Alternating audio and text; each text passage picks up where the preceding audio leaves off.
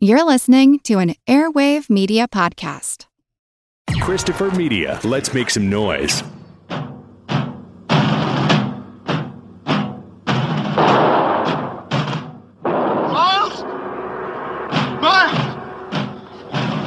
Winter Kills. The search for a truth that could shake everything you ever believed in. What Nicholas Kegan will discover is the most dangerous, shattering revelation of our time. The Kegans are an American dynasty. What am I going to do with these girls, Mr. Secretary? First they're hot, then they're cold. Hello, Pa. You all know my son, Nicholas. Hi, Nick. They own ships, oil, and swank New York restaurants. We don't allow ladies in trousers in the dining area. You what? It's no problem. Follow him along the sidewalk. Because he didn't think I'd tipped him enough. Imagine that. We will have to ask you to leave. My name is Nicholas Kegan. My father owns this place. I'm awfully sorry, sir. They even own presidents. You think you got those votes on your good looks? I bought them and I paid for them. And when I needed cash, I got it. Now, you remember your debts.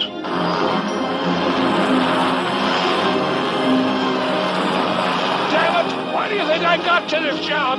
Review the fleet! Their computers hold information about millions of people, which can make fortunes or destroy lives. From our satellite, we can watch everything. Nasty little wars in Africa, troop movements, ship movements, nuclear tests, the Sinai, the Panama Canal, every little thing to check an investment. Nothing competes today with owning a hospital. No customer credit, pay in advance or get out. Unique product, pay. Laundry alone throws off enough to pay the orderlies in the lab. Hey, Nick, like a little?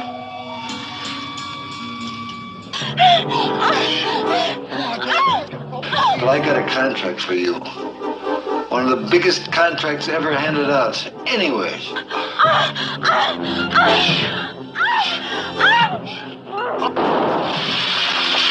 Someone is trying to teach me a lesson in futility. Why am I the only one who wasn't killed? They will run you dizzy.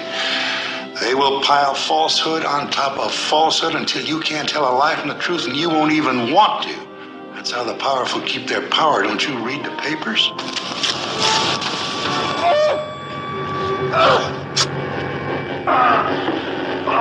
What the hell? He was caught trying to enter, Mr. Kegan. That's my son. They're calling the police. You begging to die? I'm standing between you and darkest night, son. From Richard Condon's rousing bestseller, hailed by the New York Times for its shocking surprises and grand entertainment, Winter Kills, the epic spectacle of an American dynasty. Take my hand! Stupid! You want to go with me? Take my hand, Paul!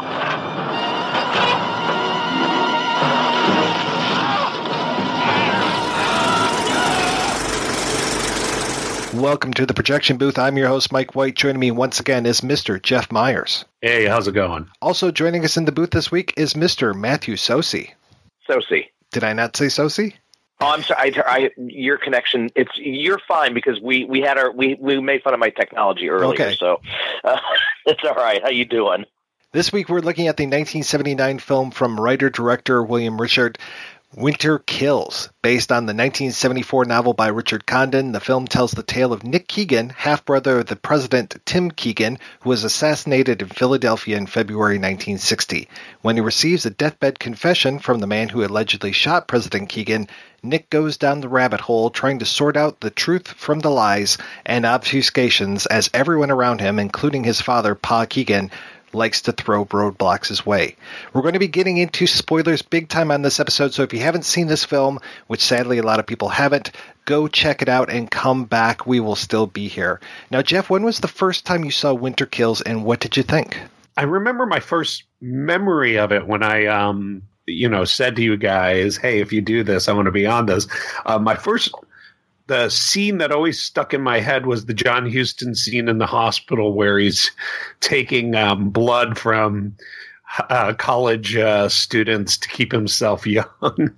But I think the first time I saw it was in the early 90s when it came out on video. I'm not sure the year. I remember it was right after JFK, and I was kind of on a conspiracy film bender.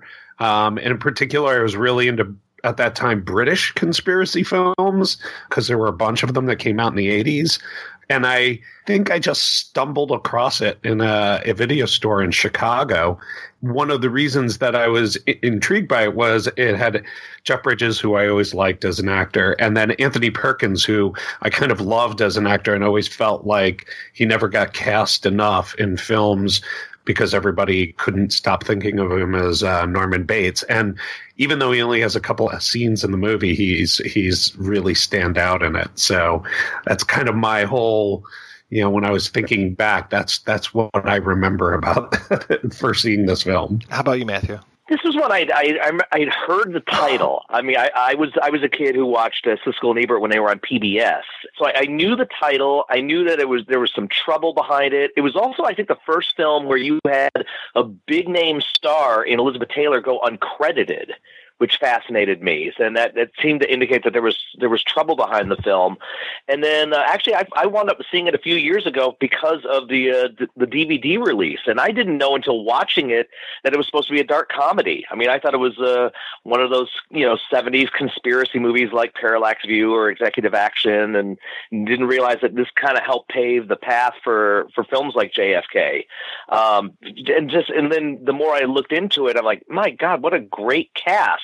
I remember, Gene Siskel said, if two actors having lunch is more interesting than the film they make, I'd love to see the rap party with this group. That's, Sterling Hayden would bring the cannabis and there'd be a lot of liquor and, it'd be a fun couple of days.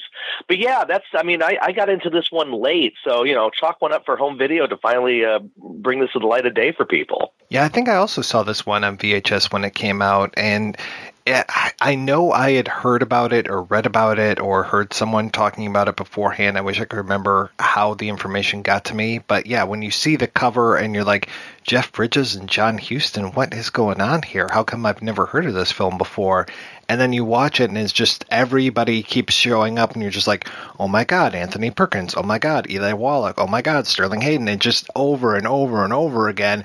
And the first time you watch it, you're just like breathless with anticipation as far as who's the next person that's going to show up. And it just keeps delivering over and over again. And it's like, again, why have I not heard of this movie?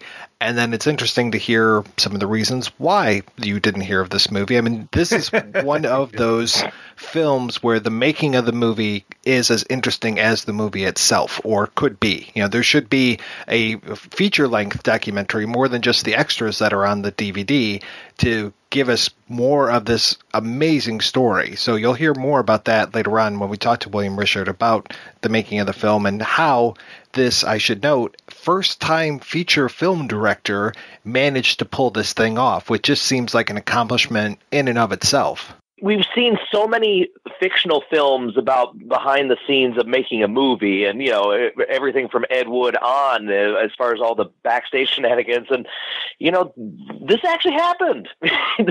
Drugs and death and rescheduling and people not – you mentioned that whole cast list and some of them didn't get paid. And, man. My favorite story in that is Richard Boone, actually holding the shooting hostage until the check cleared. He was going to go fishing, until he got his check, or until his check cleared. That was when they had had a tanker they're shooting on. Right. And Elizabeth Taylor wanted her mink, and just, man, one thing after another. Yeah, there needs to be. Did you hear how much she got paid? She quoted like $100,000 for a week's work, and she doesn't speak, or she mouths one line. Oh, Brando probably said she got off too easy. Right. Well, she was getting paid. If you figured she got paid by the word, that's like $33,000 a word. Yeah, she mouthed a couple things we could read. Which apparently they cut out now when they show it on TCM. They won't show her mouthing son of a bitch, which just seems really tame to me. Yeah, really tame. But Who's Afraid of Virginia Woolf's okay. All right. I have to laugh when this movie starts off and we begin with this answering machine, and then we cut to Jeff Bridges on this ship that's just roiling crazily.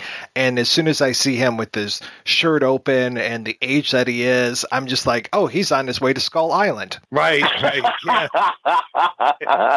Except he didn't have the beard. No beard, unfortunately. Right. Yeah, but yeah, it did seem like they snuck in and shot during King Kong. So wait, you have Dino De Laurentiis going, nobody cried when the president dies. So I got to throw this out there about the movie because even I remembered thinking this back when I first saw it. Now watching it again, it's like 19 years right after the shooting, right? Like the story is that his brother, the president, was shot.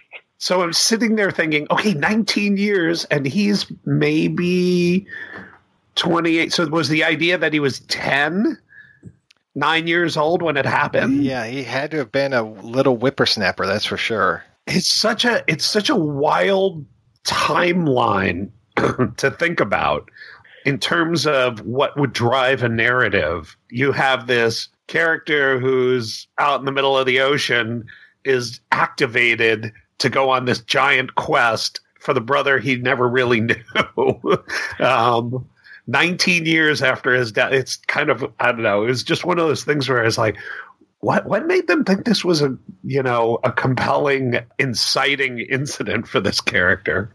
So now I have two questions. One, do we imagine a Sea Hunt era Jeff Bridges in short pants saluting? The other one is, that means Bo's the president? What were his policies? Also, when you think about it, that the Yvette Malone character was Tim Kegan's mistress as well as sleeping with Nick Kegan, how old was she? Right. Like, was she 8? I mean, maybe he was like Roy Moore. Angela Lansbury had Lawrence Harvey when she was 9. It's okay. Yeah, the timelines of this were just like so tortured. When Joe Spinell says he's 50 years old, I was like, you're not nearly 50 years old, Joe. I know that you're bandaged up and everything, but I know you're not 50 years old. Well, I couldn't see under the bandages, so I could buy that. I was so happy to figure out that was Joe Spinell. I always love when he shows up and stuff, and when it finally clicks that it's like, that's Joe Spinell, I was just like bouncing off the walls. The other thing that struck me watching it was Anthony Perkins' introduction in the movie. When he first shows up, I have to wonder if they only got one take of that, because he's talking to Jeff Bridges, and as he's hanging up the phone, he's still talking to Jeff Bridges. He's like the phone is nowhere near his mouth. It's actually about to go into the cradle, and he's still finishing his lines. And I'm sitting there going, okay, that had to be like for Perkins, it was probably just it was a bad take, but it was like, either how bad were the other takes that they had to go with that one, or did they just have no other takes? Like they were like, Tony, we've got you for 10 minutes, to do this scene. So it's his version of Mark Hamill accidentally saying "Carrie" when the Death Star explodes, and was also the aspect of they weren't thinking about the home video market. There's just, people won't notice it; it'll be on the screen and it'll go away.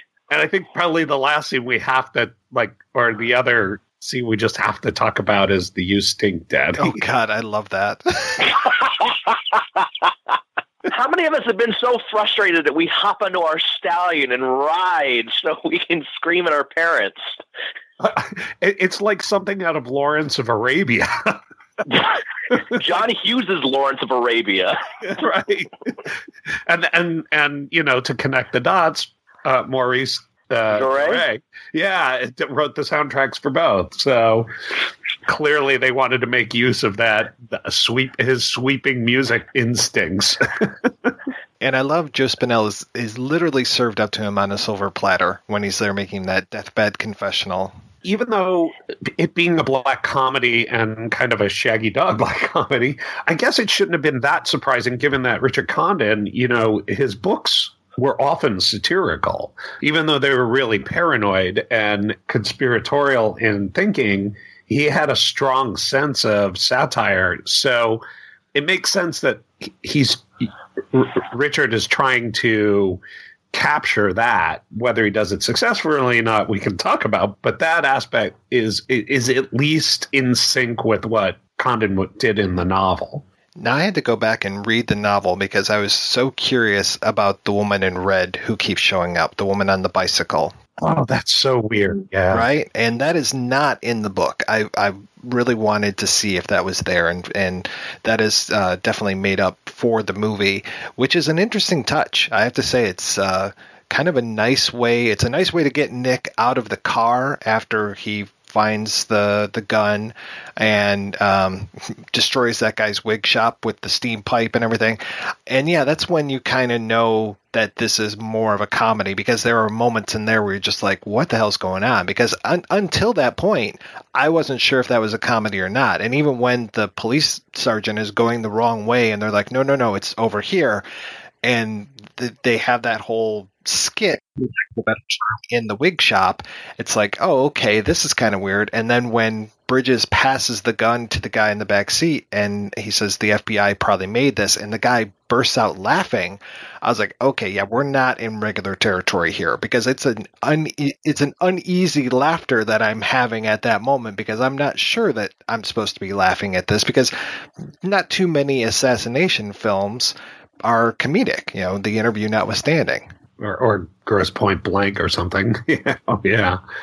Was the woman in red married to the little red guy in Don't Look Now? It's so funny you say that, because watching it again, I was like, oh, this totally looks like they just saw Don't Look Now and wanted to kind of lace in that creepy hallucinatory moments, following the protagonist around.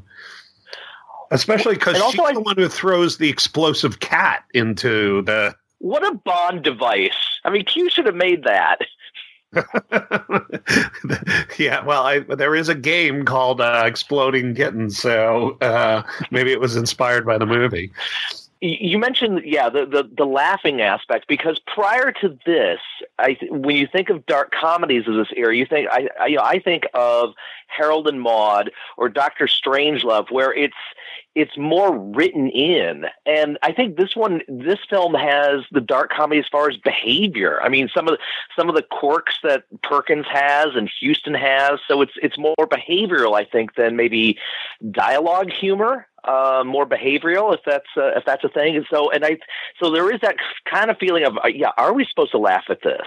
And it's also interesting that this is kind of, I mean, clearly they were going for something a little different, because this is coming at the tail end of the paranoid thriller.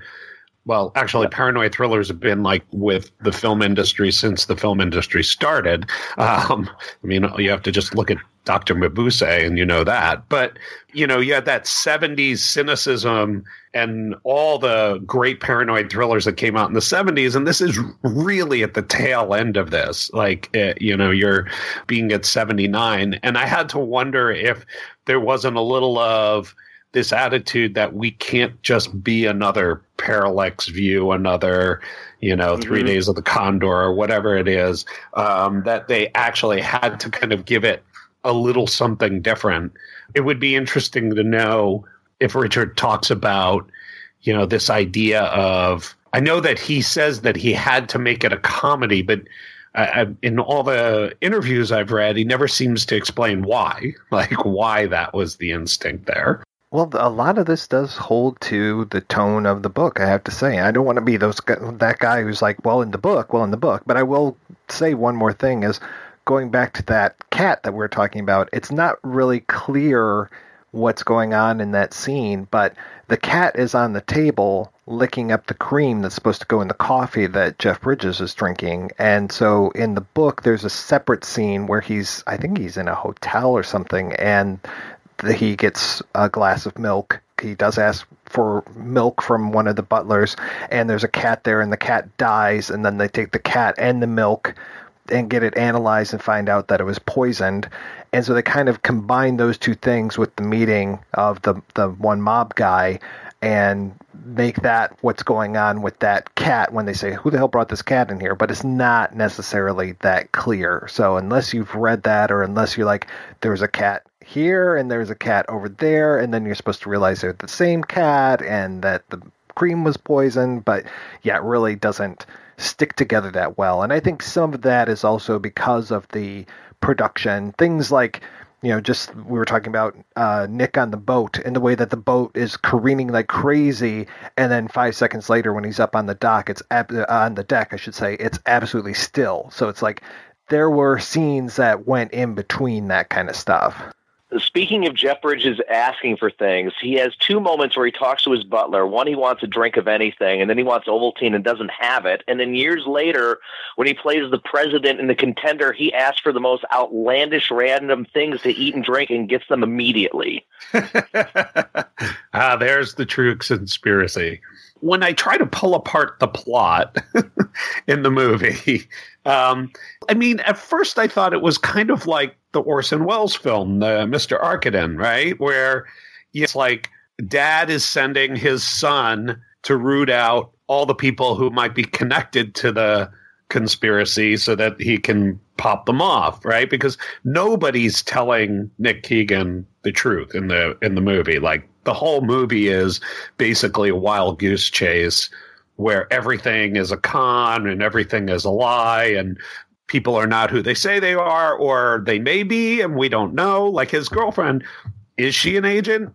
Was she an editor? Like, who got replaced? Was it the receptionist at the desk who says she never existed at the magazine, or was she the one who was double dealing? And just, which, if you believe, like, okay, maybe the receptionist was the liar, then I could go, oh, maybe she wasn't the mistress. Maybe she was just a girlfriend that he spilled the beans to and they had to off. Obviously, when you have a movie where everybody's lying and then literally it seems like nobody tells the truth at the very end, you walk away going, okay, I have no idea whose agenda I was just following. Even at the end, John Huston is blaming Anthony Perkins and Anthony Perkins is blaming John Huston, and there's no solution.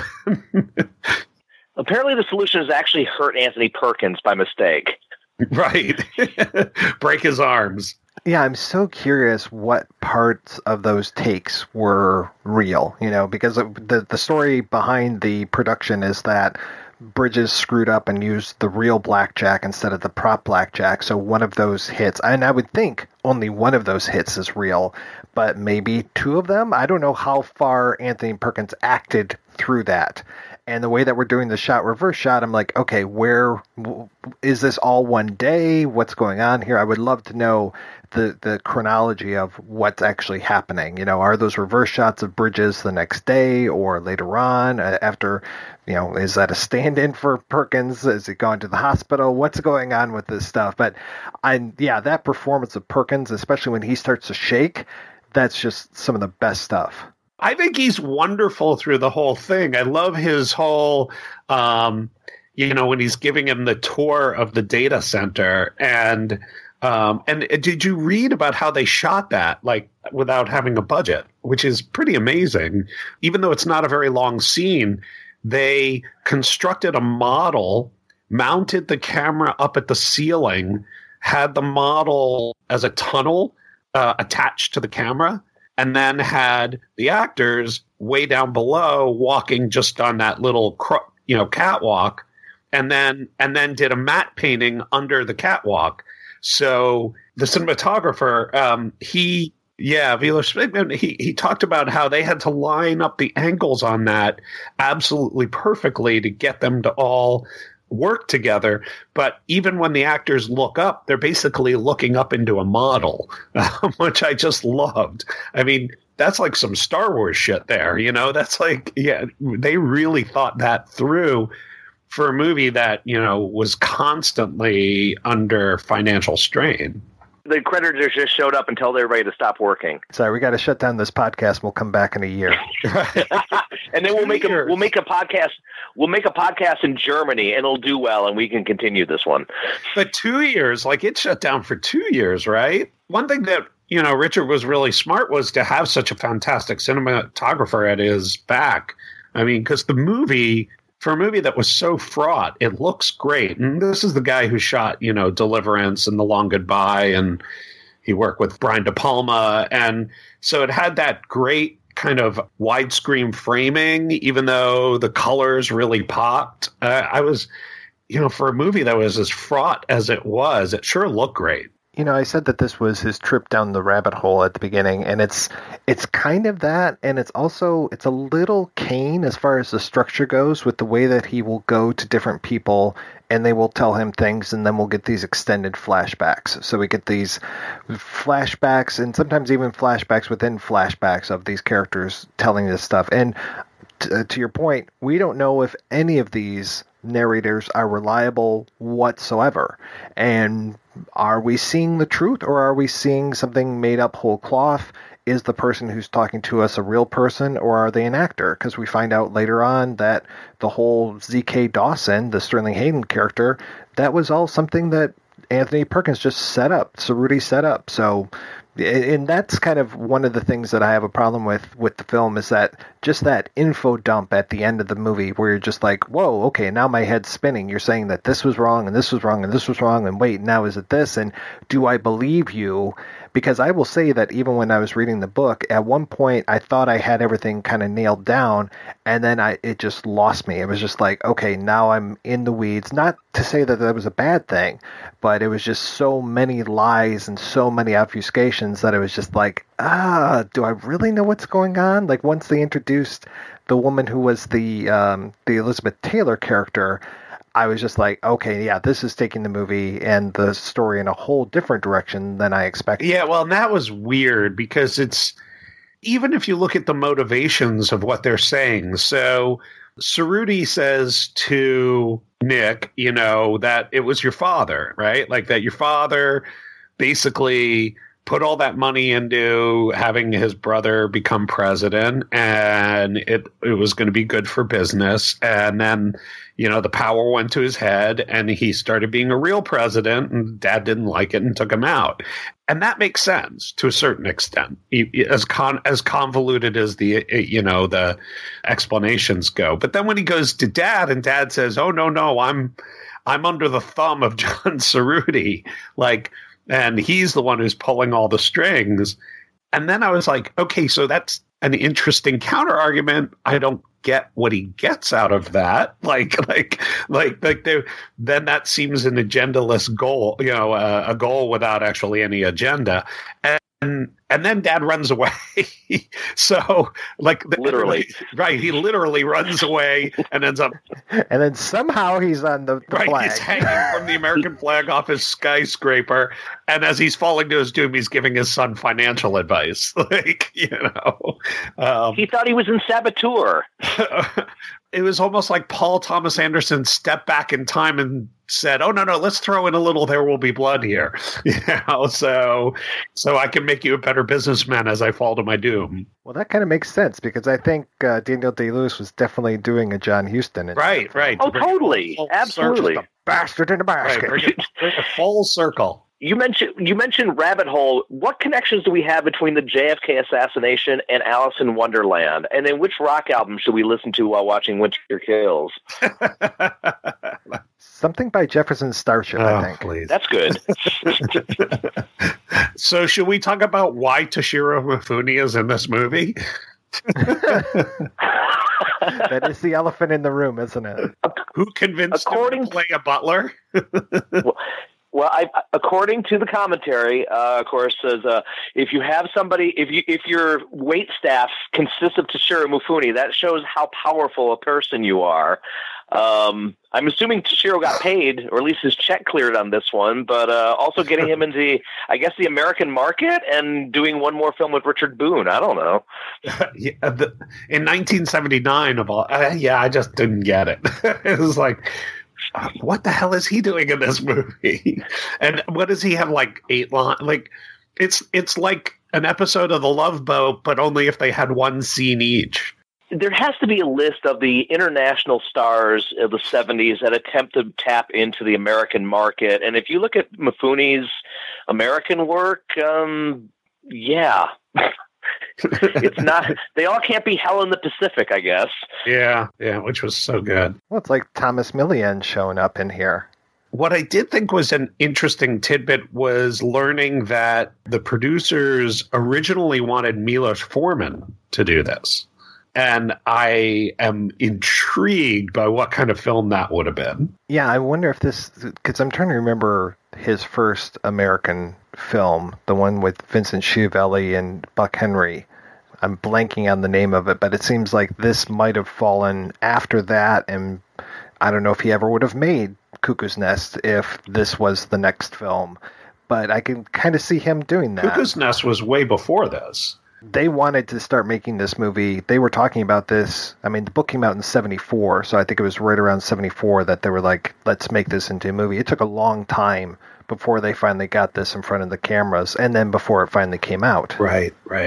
Yeah, Foreman was working on Hair. That was his follow-up to Cuckoo's Nest. He made the better choice. You know, I'm interested in where you guys think this has its place in the whole pantheon of paranoid thrillers, because in preparation for this, I went back and started making lists of this as a genre. And it seems like in many ways, this is it's definitely a genre that Americans have owned. The American cinema has owned. I don't know that we can claim that we created it, but certainly, because if you look back at early Hitchcock, The Man Who Knew Too Much and 39 Steps and all that are very much within that genre. But there's this reoccurring paranoia through cinema, whether it's science fiction like Invasion of the Body Snatchers or noir. Noir is like just nothing but conspiracies.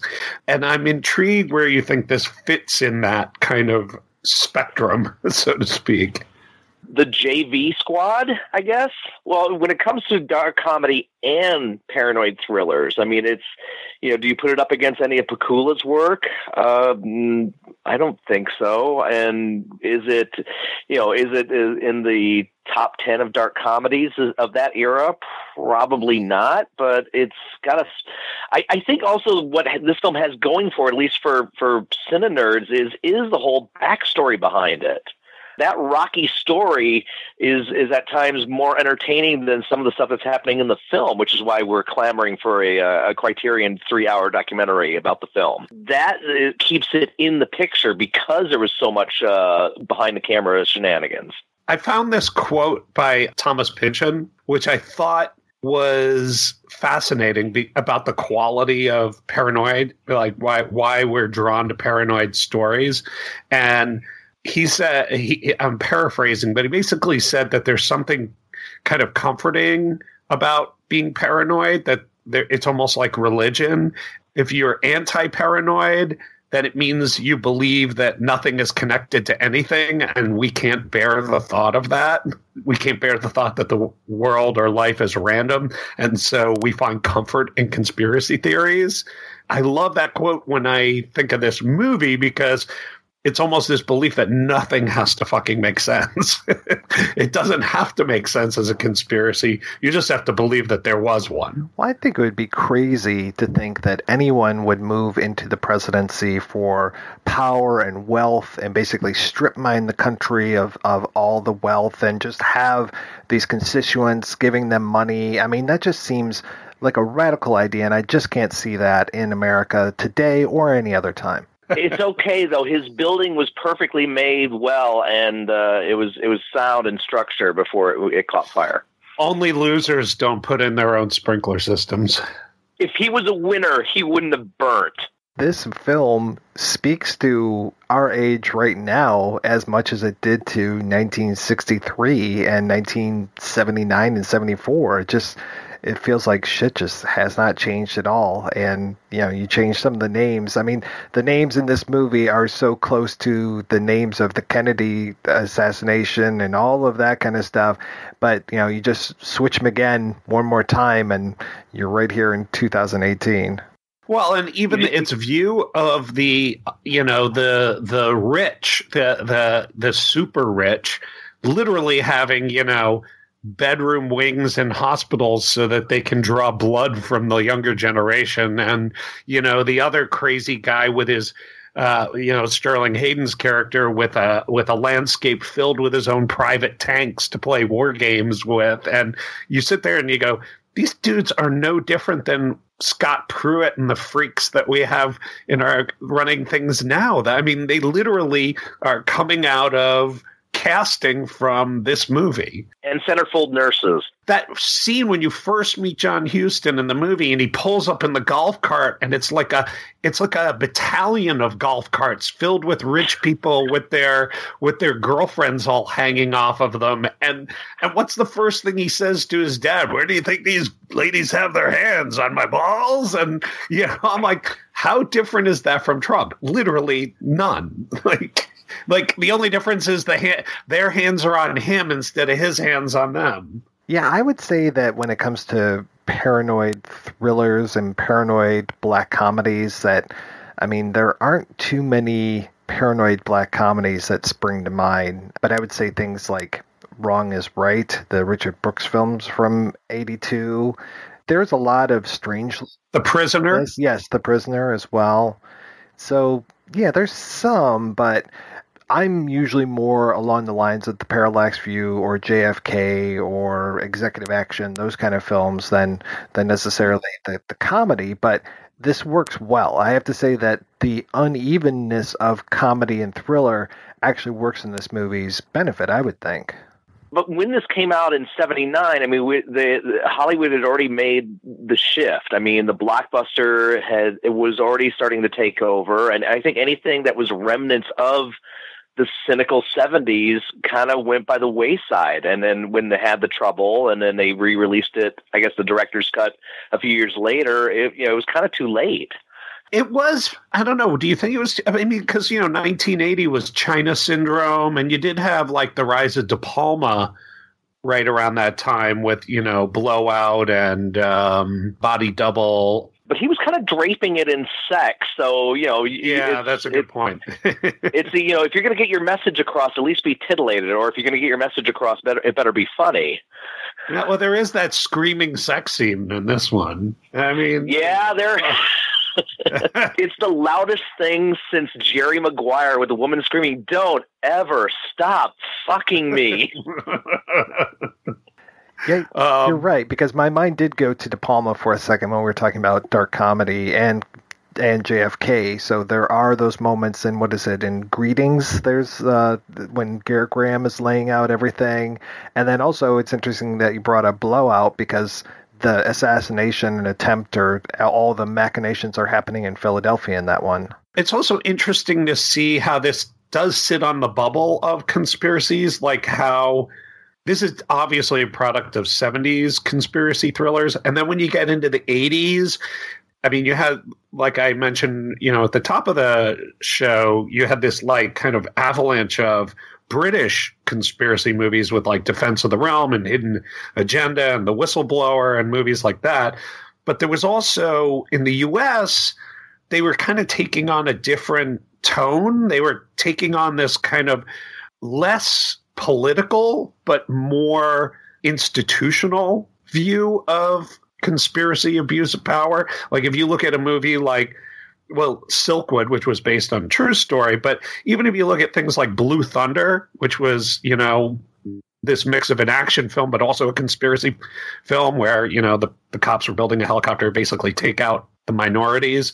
And you had The Star Chamber where, people were... Yeah, I think of that.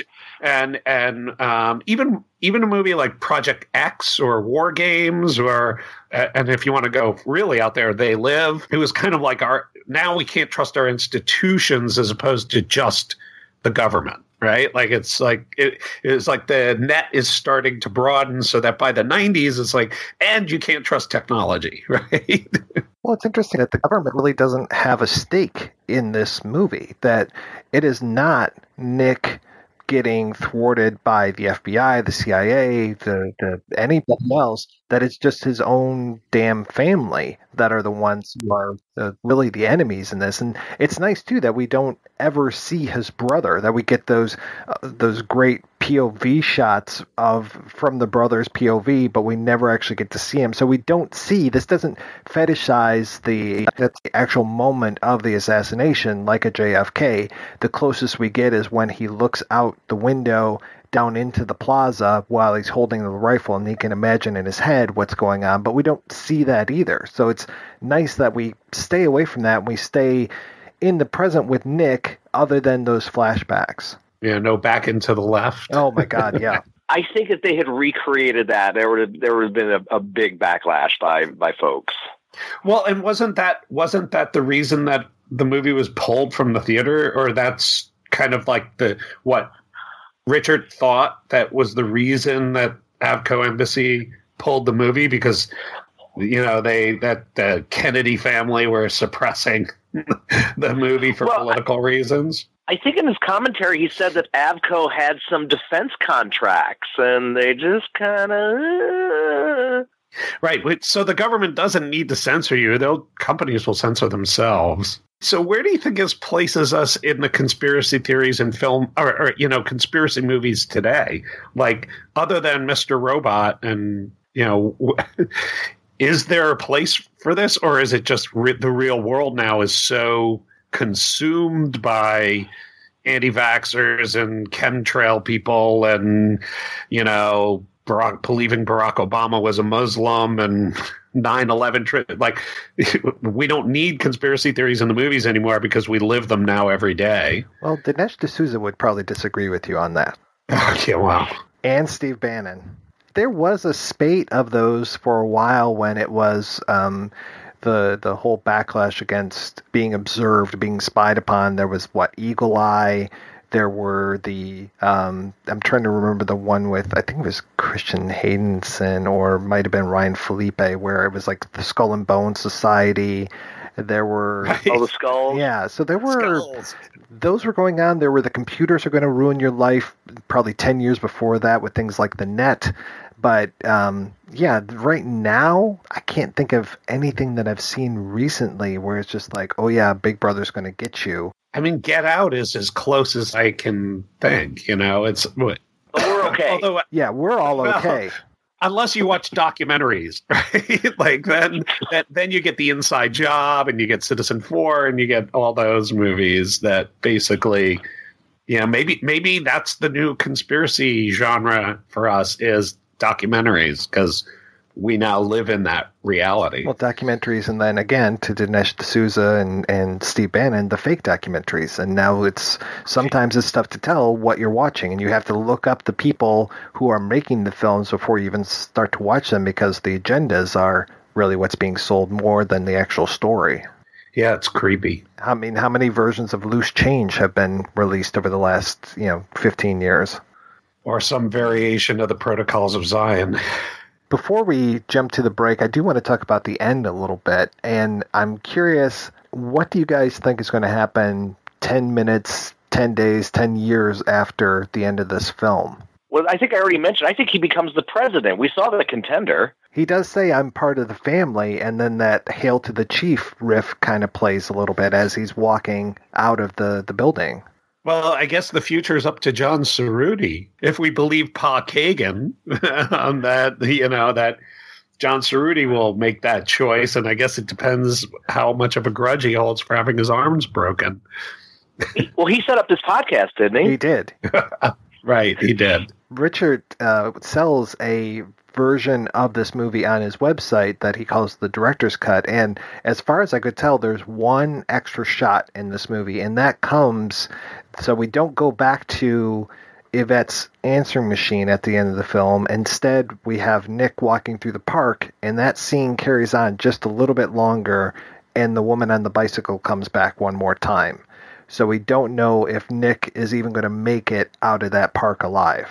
I like the idea that Nick grows a mustache, moves to Southern California, and becomes a gigolo. Oh, wait, that's Cutter's way. Never mind. Right. I was thinking that he just starts getting high all the time and takes up bowling. Either that or he resurrects his brother and they form a piano duo. I mean, one thing it does do is it does make me wonder why Jeff Bridges never broke out as a leading man back when he was young. I mean, Hollywood sure tried its damnness over and over and over and over again. And you know, obviously some films he did solid in and others less so, but he never quite got where you thought he was, where the industry seemed to think he was going. It's funny you mentioned it. I have his IMDb page, and looking at it now, because I was going through obviously what he was going through in the 70s. But yeah, I think I want to give him credit for kind of sticking to his guns on certain projects. I mean, obviously like this, he really stuck through thick and thin to get this film made. But, you know, he also did something like Cutter's Way and then worked with Cimino and Heaven's Gate and, you know, did Tron and, of course, got a ridiculous paycheck for the sequel to Tron. But even something as generic as Kiss Me Goodbye, I mean, I'm sure he was probably doing something that would get him visible and then something that he really cared about. But even the stuff that he was doing for the studio wasn't doing all that well. I mean, right, Somebody Killed Her Husband or Kiss Me Goodbye. Against All Odds or... Yeah. Yeah, but that's the thing. He never really caught on with, that's why I'm saying, why do you think he never caught on with the public? Because there was something that, I mean, it was clear Hollywood wanted to make him a star. He's in so many well-supported studio films, and for whatever reason, he never seemed to ignite the way some of his contemporaries did. I mean, I really respect him for some of the stuff that he did, like this one. The American Success Company is really quirky. I love him in Thunderbolt and Lightfoot, and I have to say, he does drag really well. Oh, he's a good-looking guy. It's amazing how many good films he's in, actually. I mean, you know, and how good he is consistently in them. You know, I think of American Heart in the 90s, where borderline indie that he was in, that I think also showed what a terrific actor he is. I mean, that and what a range he had. Yeah, I think part of it is coming from a Hollywood family, always having a really good reputation. We always like him, even if we don't maybe necessarily like the film itself. Yeah, it wasn't until, and I guess, you know, he was in for the long haul. So it's like anybody can be pretty when they're 20, but when you're in your 40s and 50s and you have some years and you have some gray and you have some experience, then I think that's really obviously when the more interesting choices come up. We're going to take a break and play an interview with director William Richert, and we'll be back with that right after these brief messages. It's not easy having a good time. And it's not cheap either. Every week, the projection booth brings you a new show, possibly even two, focusing on all genres of cinema. If you've sat through the 7-hour Conan episode, the 6-hour Star Wars episode, or even the hour-long Superbman episode, you know that Mike and his co-host put forth a lot of work into researching the movies, tracking down the interview subjects, and putting together one of the best podcasts on the internet. Now I'm asking you if you can repay all that hard work by giving back to the projection booth. The show has a Patreon fundraiser at Patreon. That's patreon.com/projection booth. You can donate as little as $1 a month. That's $12 a year. At least 50 great shows and 2 terrible ones. That's the price of 2 matinee tickets. Now, isn't the projection booth worth it? Once again, that's patreon.com/projection booth. Donate today. It's the right thing to do.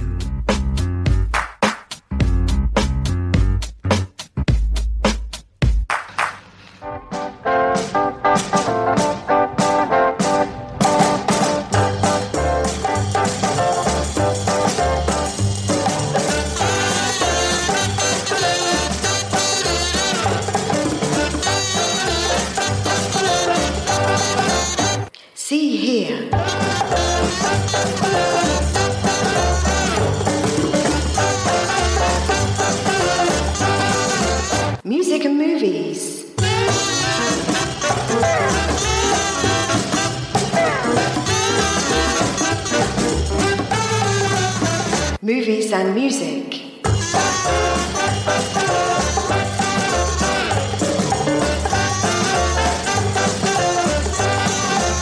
Join Morris, Tim and Bernie every month as they discuss music-related movies. iTunes, Facebook or download direct from seehere.podbean.com.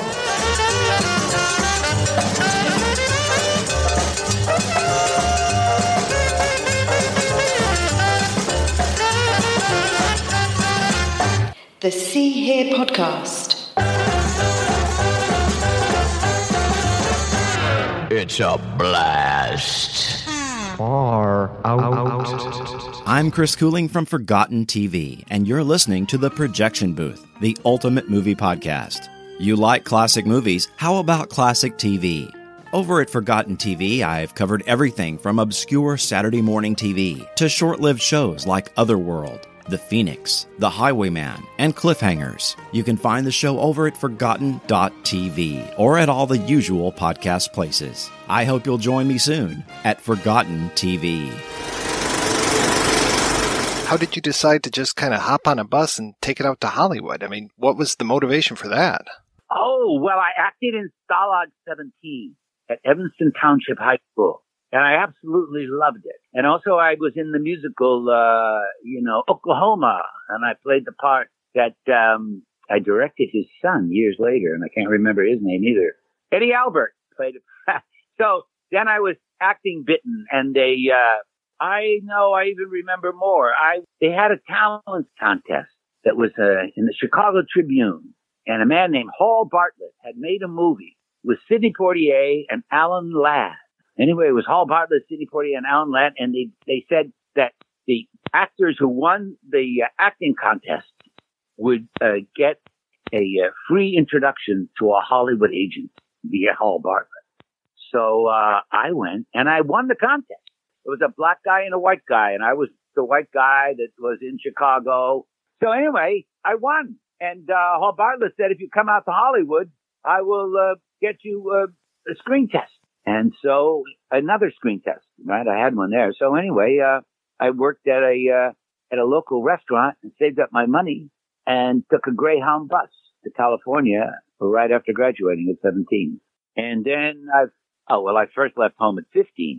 When we lived in Arlington, Virginia, I hitchhiked across the country with a guy who said, my name's Chuck and I'm a duck and I don't give a quack. And he had a 35 Ford Roadster and I lived off and on. It was my junior year at Washington Lee High School in Arlington, Virginia, where I went after I left the Queen of Apostles Seminary in Madison, Wisconsin, which was based on St. Palatine, who used to eat the pus from the dying people in the plague. And I went there at 13 to get out of Marietta, Georgia, where I was constantly getting in big fights with Southern guys who called me Yank. I mean, it was an amazing time. And, so at 15, I left home the first time and spent, months hitchhiking around the country, reading poetry. I was a big poet. I read poetry from Coffee and Confusion, but outside of the Eastern world, nobody's really interested in a kid from the East who reads poems. And then I worked on a road gang in Colorado. A lot to do at 15. And I carried a painting. This is what beat poets did. Some poet said, if you're going to go to California, would you bring this to my girl? I said, sure. I didn't realize what a drag carrying a painting. Because then this guy, Chuck, who drove the 35 Ford Roadster, and it was freezing because it didn't have a top. Now I'm thinking about it. 15, you don't realize that when you're leaving Virginia to go to L.A., you need a car that has a top on it. But I left him in Watkins, Colorado, last time I saw Chuck, and hitchhiked on to L.A. and Long Beach, where I had this painting that I carried all that way. All these cars and different, amazing. And, I remember one time, because when, I went to a flop house and said, can I get a room here? And the guy said, well, if you mop the floors, and it was part of it. And they had a little restaurant part of it. I said, sure. So I mopped the floors, and then I sat down, and I think he gave me $2 for that. And then I said, so I ordered a restaurant. I ordered food. It was a restaurant. And I was sitting on a stool, and this guy ordered, and I was looking at the menu, and then he said, the bacon looks good. And I said, no, I can't. And he said, so, and then he ordered And while I was looking, the waiter came and bought his food, right? And he slid it next to me in front of me. All the stuff I would have wanted. Things like that happened when you're on the road, when you're a kid. But I was lucky I wasn't killed. And today you couldn't do that, But I really did hitchhike Route 66. So later on, when at 17, I went to L.A. and, stayed in a rooming house with my savings and eventually got a job as a messenger at a PR firm. And by then I was turning 18. One of the things about my age situation, which I realized thinking about River all these years later, was that I was always a year behind in school because I started school. In other words, I graduated. I was still 16 when I was a senior in high school, and I turned 17 in November, right? But most of the kids entered at 17 or turned 8. In other words, I was like, because my mother put me in kindergarten or first grade a year younger than all the other kids, I was always a year younger in everything I did.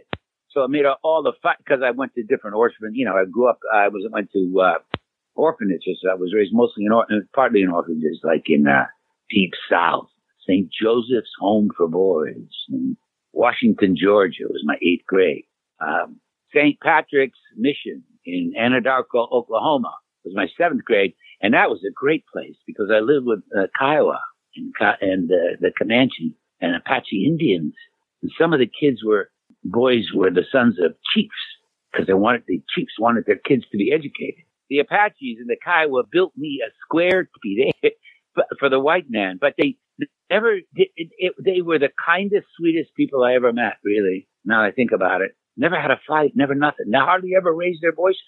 They listened and we all slept in the dorm and they would just pop out of bed. We'd get dressed and I don't remember too much of the classes, but for the rest of the afternoon, we were there was a little kind of oasis in Oklahoma desert of these trees.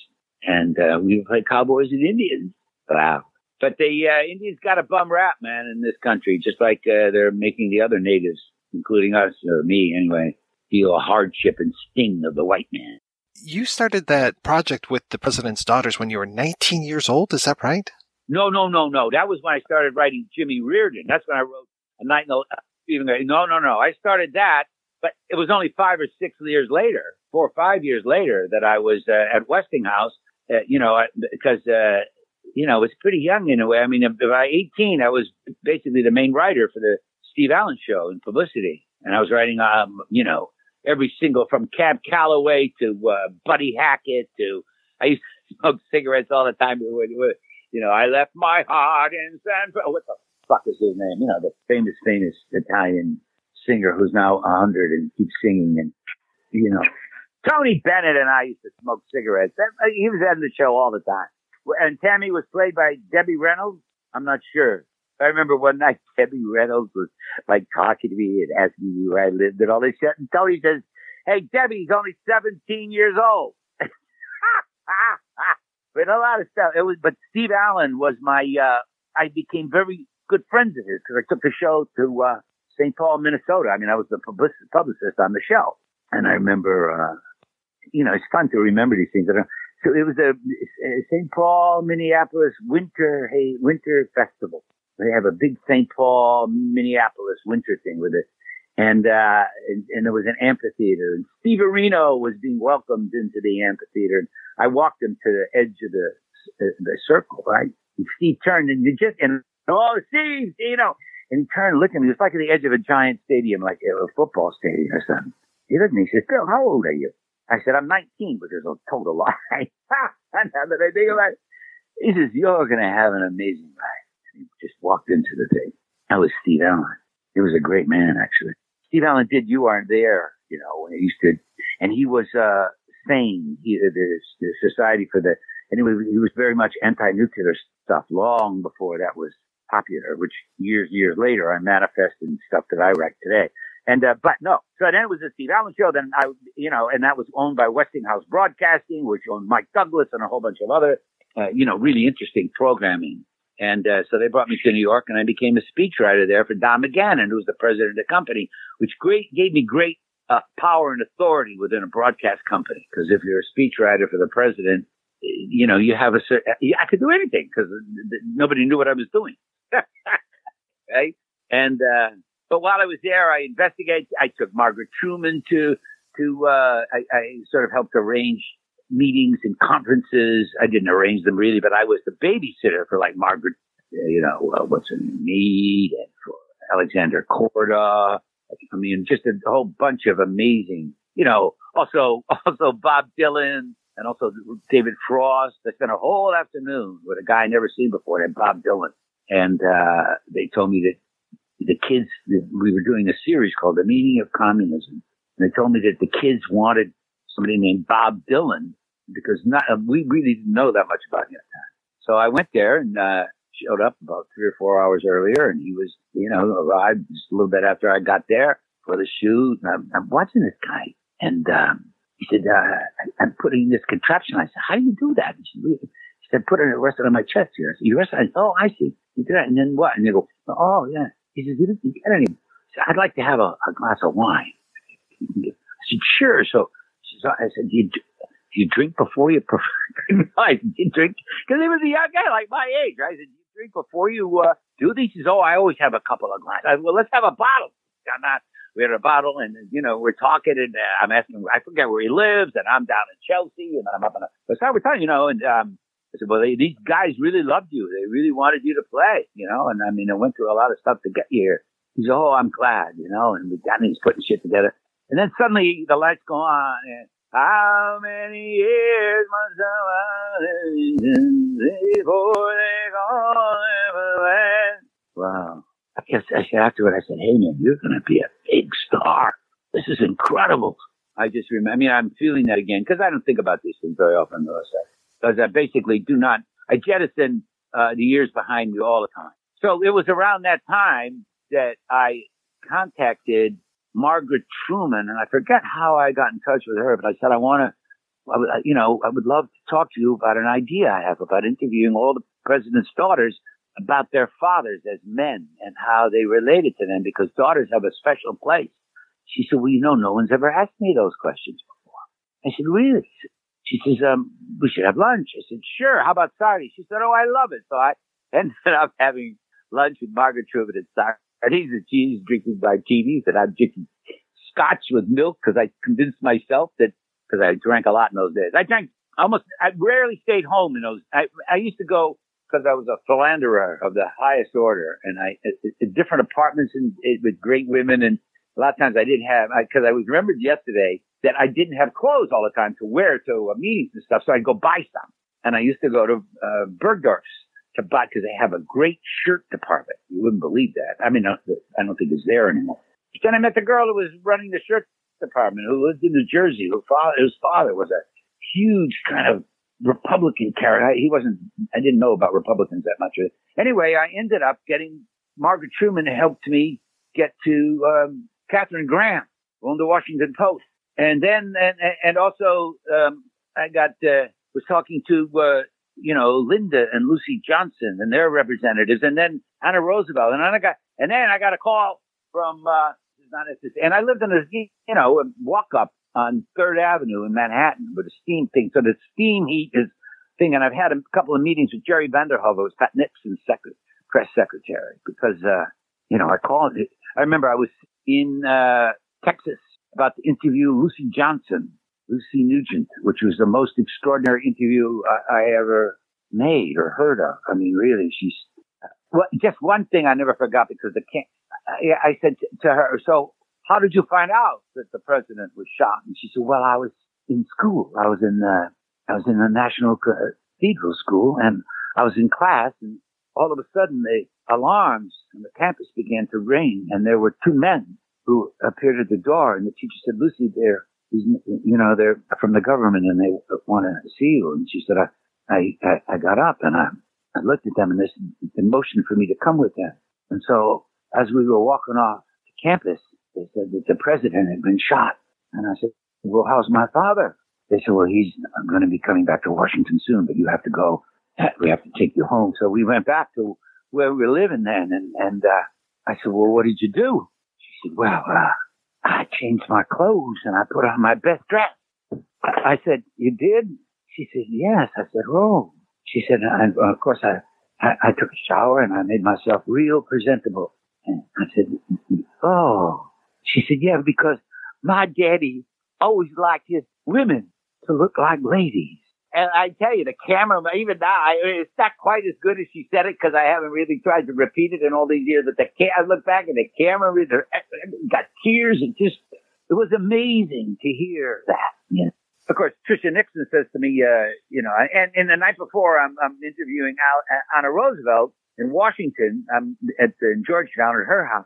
She's telling me stories about her father, and she's in Washington at that particular moment, coming from her house. I think they had a house in New York, upstate New York. Well, yeah, I guess I could just look it up wherever they were, but forget where it was. It was not Long Island, but it was somewhere. Anyway, they had a house in New York where the Roosevelts lived, and she was in Washington to march against the White House the next day.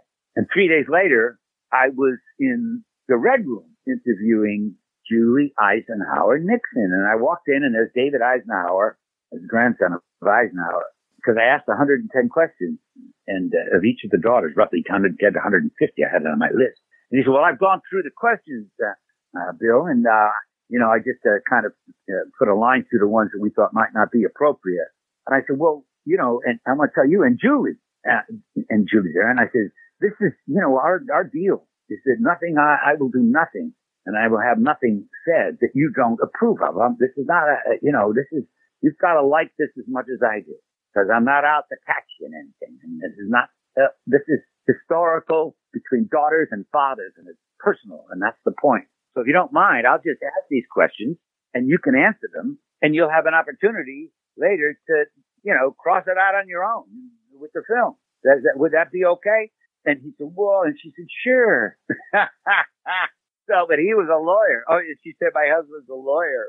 So I asked all the questions, and years, and I didn't mean to get into the president's daughter so much, but years later, I also thought, geez Christ. I mean, that was my first interview. I never done an interview before, but I, certainly watched Steve do it and all the other, guys at Westinghouse. But Julie then proceeds to tell me stuff like, how heroic stuff like he broke his elbow when they almost slipped on the ice when she was 3 or 4, and rather than have her fall, her father broke his elbow to keep her off the ice. And I thought, whoa. And then stuff. And I said, well, what was it like when you won the election? She said, oh, it was great. She said, he brought us here. We came, we got out of the car. And he said, come on. He ran with us right in the front doors. And she said, we ran up and down the halls. He said, come here, I'll show you this and show you this. Of course, we'd been there before, but we'd never, this is where we're going to live now. And she said, and he walked out, and we walked out and looked on the back lawn, and the fountain was there. And Dad said, come on, let's go upstairs. She said, so he took us upstairs, and there was a place upstairs, which was a little attic. And General Eisenhower, President Eisenhower, would never let Dad up there. So the first thing Dad says is, come on, let's go into Eisenhower's closet. And so he did. And I wrote about that years later in my first version of President Lopes, when Sorkin used all that. But that's another whole story. So anyway, she's telling me this, and then I was talking to her. Oh, and she said, he kept saying, can you believe we're here? And I remember the way she said that. I thought, wow. And so she says, so I said, well, what's his day like? I said, do you talk? She said, oh, we talk to him every day almost. He talks to us with every speech. I said, really? Oh, yes, she said, he relies on us because he can trust us. We don't really trust the press that much here. I said, oh. Then I said, well, what do you eat? I said, one of the questions was, oh, she said he eats cottage cheese. She's laughing. He almost only eats cottage cheese. I said, really? She said, well, for lunch and for dinner. She said, he only eats cottage cheese for lunch and dinner? And she laughed. And she said, well, he eats it with ketchup. Now, I did he eat cottage cheese with ketchup? And she said, and I said, at the end of the day, she said, yes. But he also loves red wine. Dad loves his red wine. I said, he does.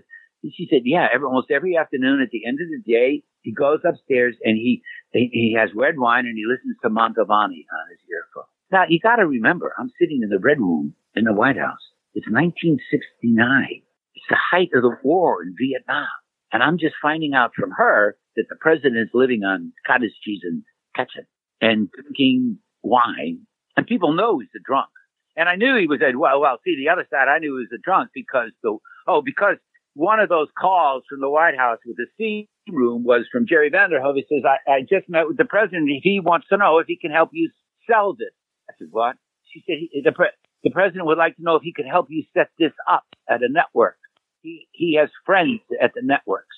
I said, sure, that would be fantastic. But then, because this whole thing is a William Richert production. But in order to get the president, they asked me to take in a partner named Ann Duggan. And that was the thing that eventually did it in, the whole thing.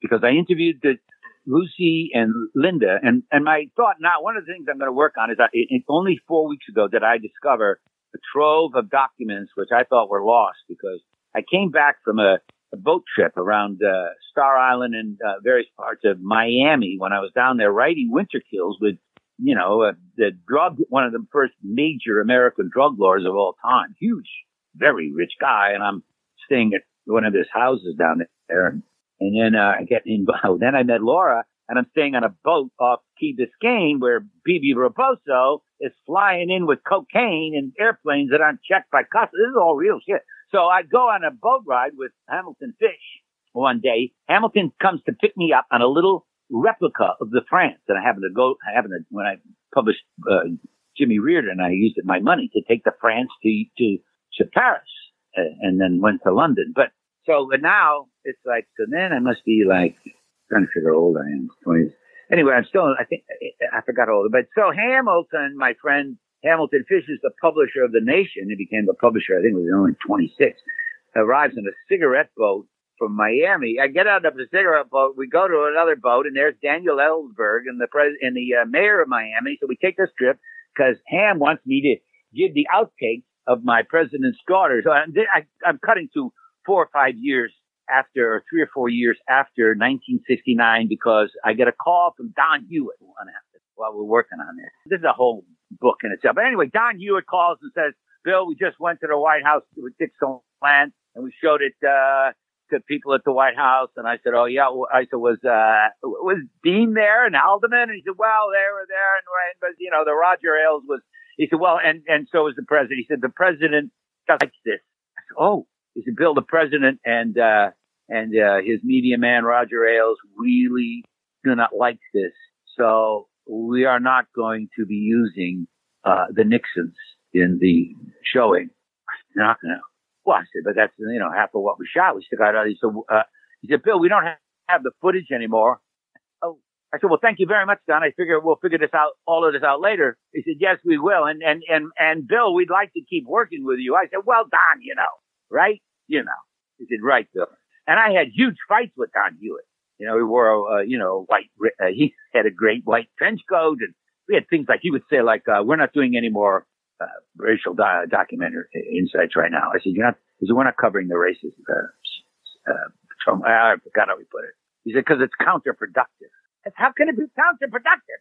So, but they wouldn't show me because I got into an argument with I didn't mention, Ann Duggan turns out to be the Mexican. I don't know if she was Mexican. She might not want to be Mexican, but I love Mexicans. But anyway, like Trump says, I love Mexicans. But anyway, she looked like Dolores Del Rio. And after I heard her talking a couple of times, standing next to this woman who looked like Dolores Del Rio, very, very, Latin beauty, shining black hair, she was kind of famous because she shot or tried to shoot her husband, Tom Duggan, who was a conservative columnist at that time. But anyway, and I should have known the first time she told me how, Richard left her house after taking a shower and made that speech, that famous checker speech.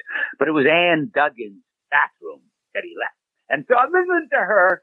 Oh, so one of the things they wanted was they thought it would be much easier for everybody if I just had, worked with Ann Duggan and she would help me raise money because I'm doing all this without any money. I'm, a freelance writer basically because I wouldn't let Westinghouse put me on salary. So, I earned whatever I got and my $500 out of my Bill Richards bank account paid, Julie Eisenhower Nixon in the White House, her $500. And what I just found 4 weeks ago was the fucking contract. So all these years that they said, oh, that never happened. We didn't do any interviews like those. That's a mistake, whatever. Because I had people try. That was all a cover up. My first big problem in the movie business was me. So I'm listening to Ann Duggan tell him that he's among idiots with Haldeman and Ehrlichman. And she's saying, and Roger Ailes is the worst. I'm listening. I'm standing here like I'm talking to you right now, only I was with her, and she's telling that. And the other end, I said, and with Nixon talking, he said, no, you got it all wrong. That's not right. And he's talking like that, and she said, well, you got to get it together. And, and then after, they've been fucking each other for years. And nobody knows this. And maybe nobody ever will, except you and me. And, because I wrote about this recently, about her being his mistress, but I didn't actually go into it because now I got these contracts and I got to put them up as soon as I can. All the signed contracts of the president's daughters.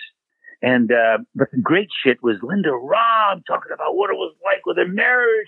The great shit was all the pictures I saw of Lyndon Johnson playing with his kids with his watch in the White House. And, and Linda telling me how it was a prison and they could never go anywhere they wanted to go. And nobody ever invited dad out to dinner, I said, nobody. She said, who wants the president of the United States coming to dinner to your house? It's not much of a private affair, is it? And I said, no, I never really. She said, no, we called it the prison. But anyway, and Alice Longworth reading me dirty poems written by Harding. It was incredible. A little group of kind of like, I don't know, kids came while we were talking to tour part of the house and meet Katharine Graham. And Alice Longworth and I are getting completely fucking drunk. It was, I think I stayed there for 3 or 4 hours, which is a fairly long time before, and they came in, she said, Catherine came in, she had just gone to see the other people out. She said, well, now they're gone. But she said, honey, dear, you really should go to bed now. And she said, but we're having such a good time. See, I really hated that I never got to finish those interviews because of weird fucking Nixon, you see? And Tricia. Because just from going from the Anna Roosevelt telling me how, in the middle of the World War II, in the height of the crisis, everything, bombs are flying all over Europe. A drunken guy walked across the White House lawn, walked right upstairs, took the elevator, and walked right into her father's office. So she imitated him. She said, Mr. President, you've got to stop the war. She says, my dad said, well, sit down. And he talked to him. She said, but my dad was the kind of man that we don't have anymore. It was amazing what we would have got. So I don't even talk. So I went back I'll cut right back to the, going back with ham fish. And so then I thought, well, because I had, so then what happened? Once the Nixons, got wind that I was, half in love with the Roosevelt, Richard Nixon, and he also found out that, Katharine Graham was behind helping me put this together with Margaret Truman. At the same time, the Washington Post is trying to get him impeached. Can you imagine? And then the woman, Anne, who used to, drink red wine too, had a couple of glasses of wine with that last conversation with the president, and combining that with her sleeping pills that she took a little earlier, she walked over to the couch and just slumped over it and fell right into it. She's completely out of it. And she's just talked to the president of the United States, and obviously. So, and she had an apartment at 57th Street in Manhattan off 6th Avenue. I'll never forget that. It was all silvery because her apartment was all silver. It was like Mae West on steroids. And she had a heart-shaped bed. So I picked her off the couch and moved her into a bedroom. And while I'm carrying her across the room, this flimsy robe that she's silken robe thing falls open. And I can't really pull it back up, so I put it down in bed and I cover her up and leave. So I've just put the president, because I got to write about it. I thought of the other day, putting the president's mistress to bed, right? And so the next day, we have another conversation, a meeting, and I said, I got to tell you, and you have really got great breasts. She said, what? I said, well, I put you to bed last night. I couldn't help. She said, what? You saw my breasts? You shouldn't have done that. I said, oh, come on, man. I was putting you were putting me to bed. So now all of a sudden, she's not going to pay the cameraman, and the cameraman is holding on to the footage that we shot. So I can't get the footage. And then she goes into some kind of she got this lawyer, and she's going to have to arbitrate because I'm not dealing with the contract. I don't even remember the excuse, but I knew that it was the president of the United States now had to think that I'm fondling his mistress. I'm being backed by Katharine Graham of the Washington Post. And And also, Tricia Nixon has said stuff like, well, all these marchers, she said, are going to get noticed. I mean, she said, we know every single one of them. I said, I said, Tricia, there are thousands of people. She said, yes, but we know who they are. She said, there's a core, 300 or 400 of them, and they're the ones that organize all the others. And we've got their names. I said, so then at the book, I said to her, how did you get the names of all these people? She said, well, we get them from the FBI. And it was like, now I'm realizing that what Julie and Tricia are both, I said to her, I said to Tricia, Julie says that your father confers with you. She said, well, we're the ones he really talks to about a lot of what he does because we have the touch with, young people all across America. I go, in my college, she said in different dorms, we have girls from all over the country. We have a girl from Hawaii. I'm in the green room in the White House. It's the middle of the war. And I'm finding out that the president of the United States really is mostly talking to his daughters and getting drunk every night, listening to Montalban. So whatever else was going on at that time with all the tape. And I had lunch with Rosemary Woods, who was his secretary at Watergate of all places, because she lived at Watergate. And during the lunch, she's telling me about how the communists in Mexico City are really going to get, I forgot how she put, I said, communists? She said, well, yes, they're all communists. I said, are you telling me that Mexico is a communist? May I say, it sounds to me like you're saying that you think that Mexico is a communist country. And she said, well, it is. I said, shit, this is the president. So there's a lot of stuff that came out of those interviews. And when I went back, and I went back to look at I went back to my apartment after writing, because I'm writing Winter Kills for a drug lord.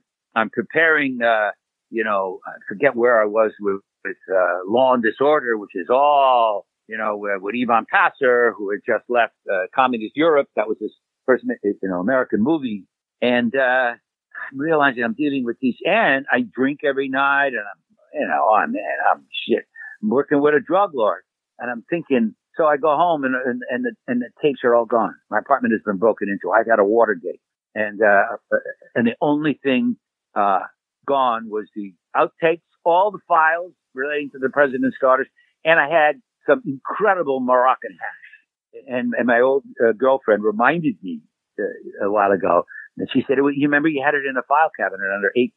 And so, everything was locked up. I had, in New York, we have police locks in those days. I don't know if they still have police locks, but you can't get in that fucking place. That was all gone. So after I went back from the Daniel Ellsworth thing to think about a way to get, because I was bound and determined I was not going to get into a situation where people were going to be saying that Bill Richert, the guy who's working for a drug lord, claims to have had the rights to these women, but look at it. And I also wasn't going to get in a situation where a brick of coke is in my New York apartment and I can't explain it, but I got to go to jail anyway. And I also, my beautiful editor, Barbara Connell, had taken some of the footage to England where she thought the BBC might show it, and she was killed. And Barbara Connell was, was a CBS correspondent in Vietnam. She jumped out of fucking helicopters. She was the editor. And Hewitt wouldn't allow me to see the shit that they sent to the White House because 60 Minutes got it out of an arbitration with the woman who was his mistress. So the whole thing went to 60 Minutes. And now I realize, and if you look at 60 Minutes and all these years and how they get all this great exclusive shit like with Trump and everything right after his delay goes to 60 Minutes, they're in his pocket. However, and so somewhere that footage is still there. And the new head of 60 Minutes, he said, we've never, ever not done a story because of pressure. Well, I got one that didn't do. And now that I got these, these contracts from Julie, and I got Tricia, and I got Anna Roosevelt, and I got Margaret Truman. And, now they're not going to be able to say, oh, he's not telling the truth. You know what I mean? That's what one of the things I'm working on is, over the next few weeks, I got to still scan them and put them up. But the story is real. And, somebody, when I put up just a little bit of it, said that, maybe Julie will do the right thing. And after all these years, it just occurred to me that, they may want to get these things out. Maybe Julie Nixon would say, yes, I did that. And Tricia would say, yes, I did that. And I said those things because they were only kids then, you know? And then I'll be able to get the real great stuff was Lucy and Linda Roth talking about going into the White House with their father. Yeah, so that all happened by the time I was in my early mid-20s, see? Because then I produced and wrote Law and Disorder with Yvonne. And, wow, that was all by 1974. Well, you worked with Yvonne on Law and Order or Law and Disorder and also Crime and Passion. And I'm curious, you also worked with Fred Caruso on that. Who did you meet first, Fred Caruso or Yvonne Passer? Well, I didn't work on Crime or Passion. Ace Up My Sleeve, I think it was also known as. How did you know that? I thought I didn't get any credit on that. That's what I'm about to put up now is how that, well, if that's true and I'm on there somehow, because the other thing is my old girlfriend from that period sent me some of the postcards that I sent to her from Zurich and from Vienna when I was writing that script. Because Yvonne called me in, practically the middle of the night, said, you want to come to Vienna? I'm making a movie. Well, I can show you more about directing. And I was interested in that. So I got on a plane, and the next thing I know, I was given 3 scripts written by these English couple. None of them were shootable. So, after a day in Vienna, we were heading for the ski slopes where we were going to shoot the picture. And I was starting to, and we were trying to figure out how to write a whole movie from, just locations. We were going to throw out the whole script. And we did. And I ended up in various locations, rewriting the screenplay for locations. And every day we'd find out what the location was. And I would write the scene for that location with Omar Sharif and Karen Black. And it sort of worked. I don't know. I think I saw the movie once in London. And so anyway, yeah, I didn't know that I had known Yvonne. Fred Caruso was production manager for Law and Disorder. And that's where I met Fred. I was the producer on Law and Disorder, and I hired Fred as production manager. So, and Fred was involved in Ace Up My Sleeve. But he was involved with The Happy Hooker, which I know you wrote. He produced The Happy Hooker. I remember somebody came over and they gave me a new, Pete Runfellow was one of the assistants on Law and Disorder production. He's associate producer. Anyway, he said, I found this typewriter, and so I must have been agreed to write. I can't. So anyway, I wrote The Happy Hooker in 9 days in Fred's house in New Jersey, nonstop, really drinking like and improvising it. And the funny thing was getting Lynn Redgrave to play that because she's kind of straight-laced. And we had a meeting. She was staying.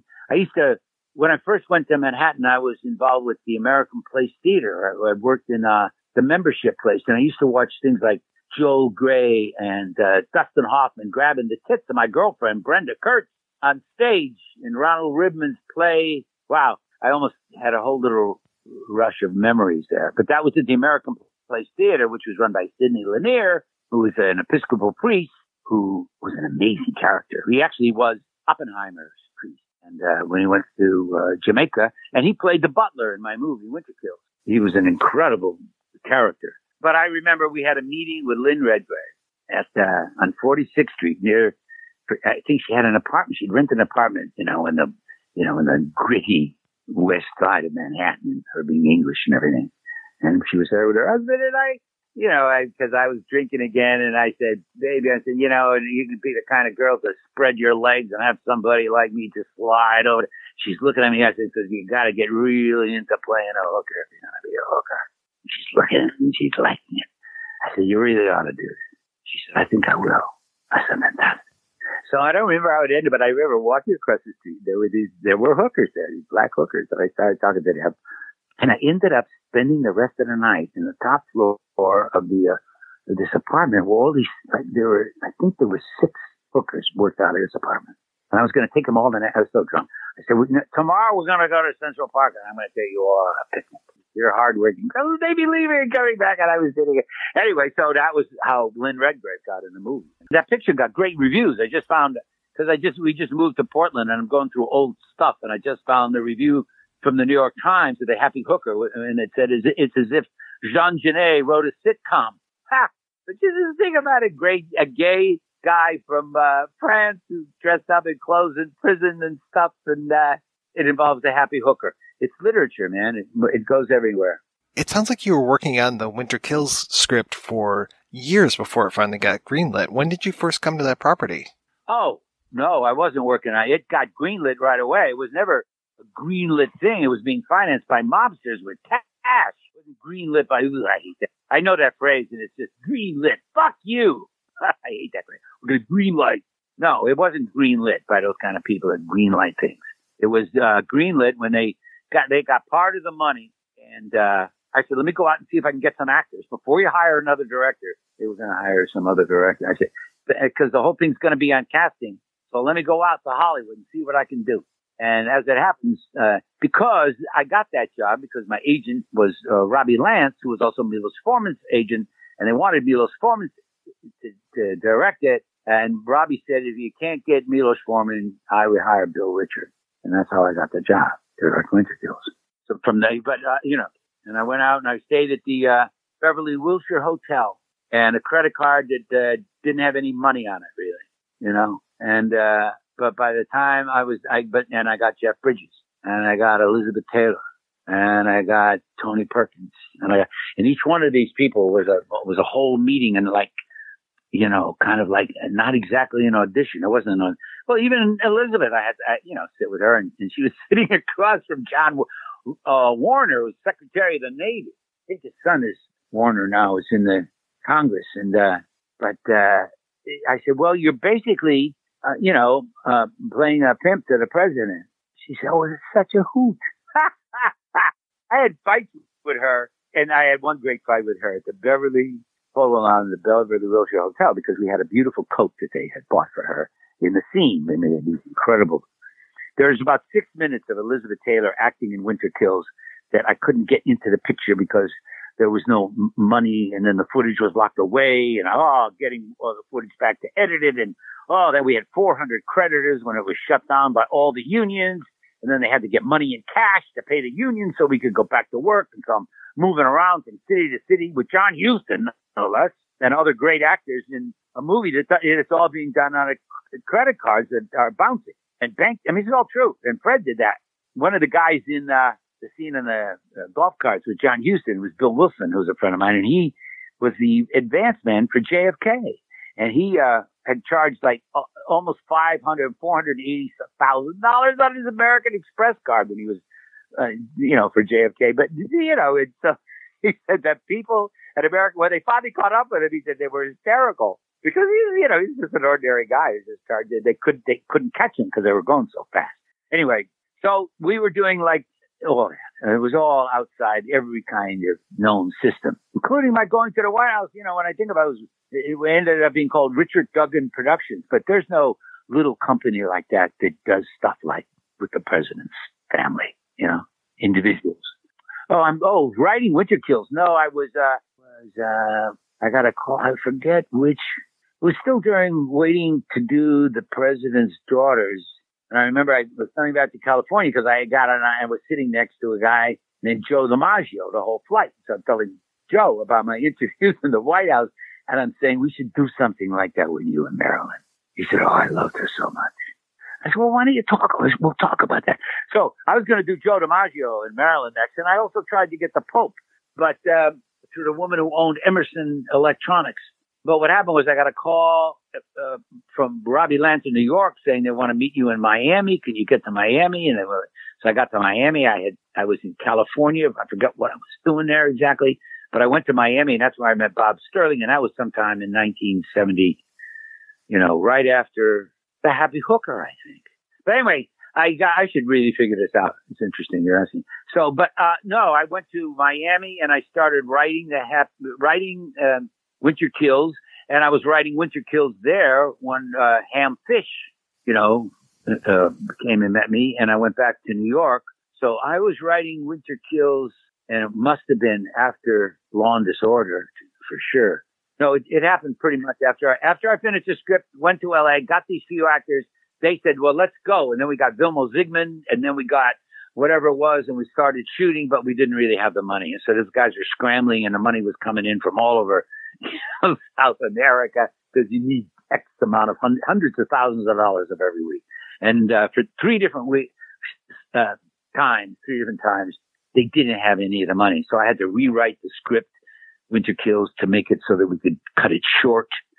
And I actually rewrote where we were going to Furnace Creek in a helicopter, and I was lying on the floor, and John Huston is sitting on the chair, and I'm on the floor of the helicopter going over the mountains, and it's bumping away, writing the last speech of John Huston. And that was incredible.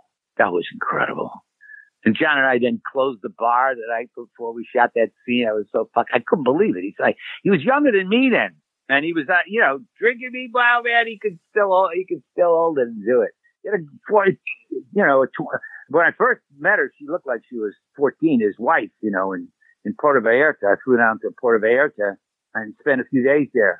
And that's when I was in a bedroom and, the houses were, there was a little bridge that went across the street. And the place used to be owned by Elizabeth Taylor and Richard Burton. And John told me their biggest argument was who would get the house, because he wanted her to have it. She wanted him to have it, because they were totally in love with each other, no matter what anybody said. That argument I had with her at the polo line started with it. She looked at me, she said, "You remind me of him." And then she and this guy came across the room. She said, "John, Bill won't give me this coat." And then we went into this big argument. And I realized at that minute that she and Burton and all those times did that for the fun of it. They must have had a blast. They were performing and a lot of that stuff. Anyway, that was an amazing adventure, because the people in the movie were like the people. I mean, John Huston was a form of, I hate to say Donald Trump, because he was a form of Joseph Kennedy, see? And, a very powerful. When John Huston won the horse race one year in London, he rented the whole ground floor, probably 2 or 3 rooms really, at I think it was the White Elephant Hotel, and had his friends stay there for a year. Just gave it all back, and he loved the horses. Of course, so did Omar Sharif. I mean, I spent the spring with Omar after Ace Up My Sleeve. I went and stayed with Omar in Paris. And Omar would, I'm going to put a picture of me and Omar up as soon as I get a chance, because what a guy, what a man, really, and I was interested I don't keep track of all the people that I've known, because it goes on, but, then I read that he died in Egypt, and he would say, "I'm an Arab, Bill. And for an Arab, the most important thing is his water, because in the desert, if you don't have water, you don't have anything." So we learn as Arabs what is precious and what is not. But I went to, I'm going to write about this. I went to, in Vienna, one of the favorite things that I would write at different cafes and coffee shops while I was writing Ace Up My Sleeve. It's amazing you mentioned that. I even forgot the title of it. So, but writing in this restaurant in an incredible chocolateria in Vienna, and there's this really pretty girl over there, and I hear that she speaks English and stuff. So I talked to her a little bit about what she's doing in the pastries, and she says, and she's on her junior year, and she's from Connecticut, and her name is Eve.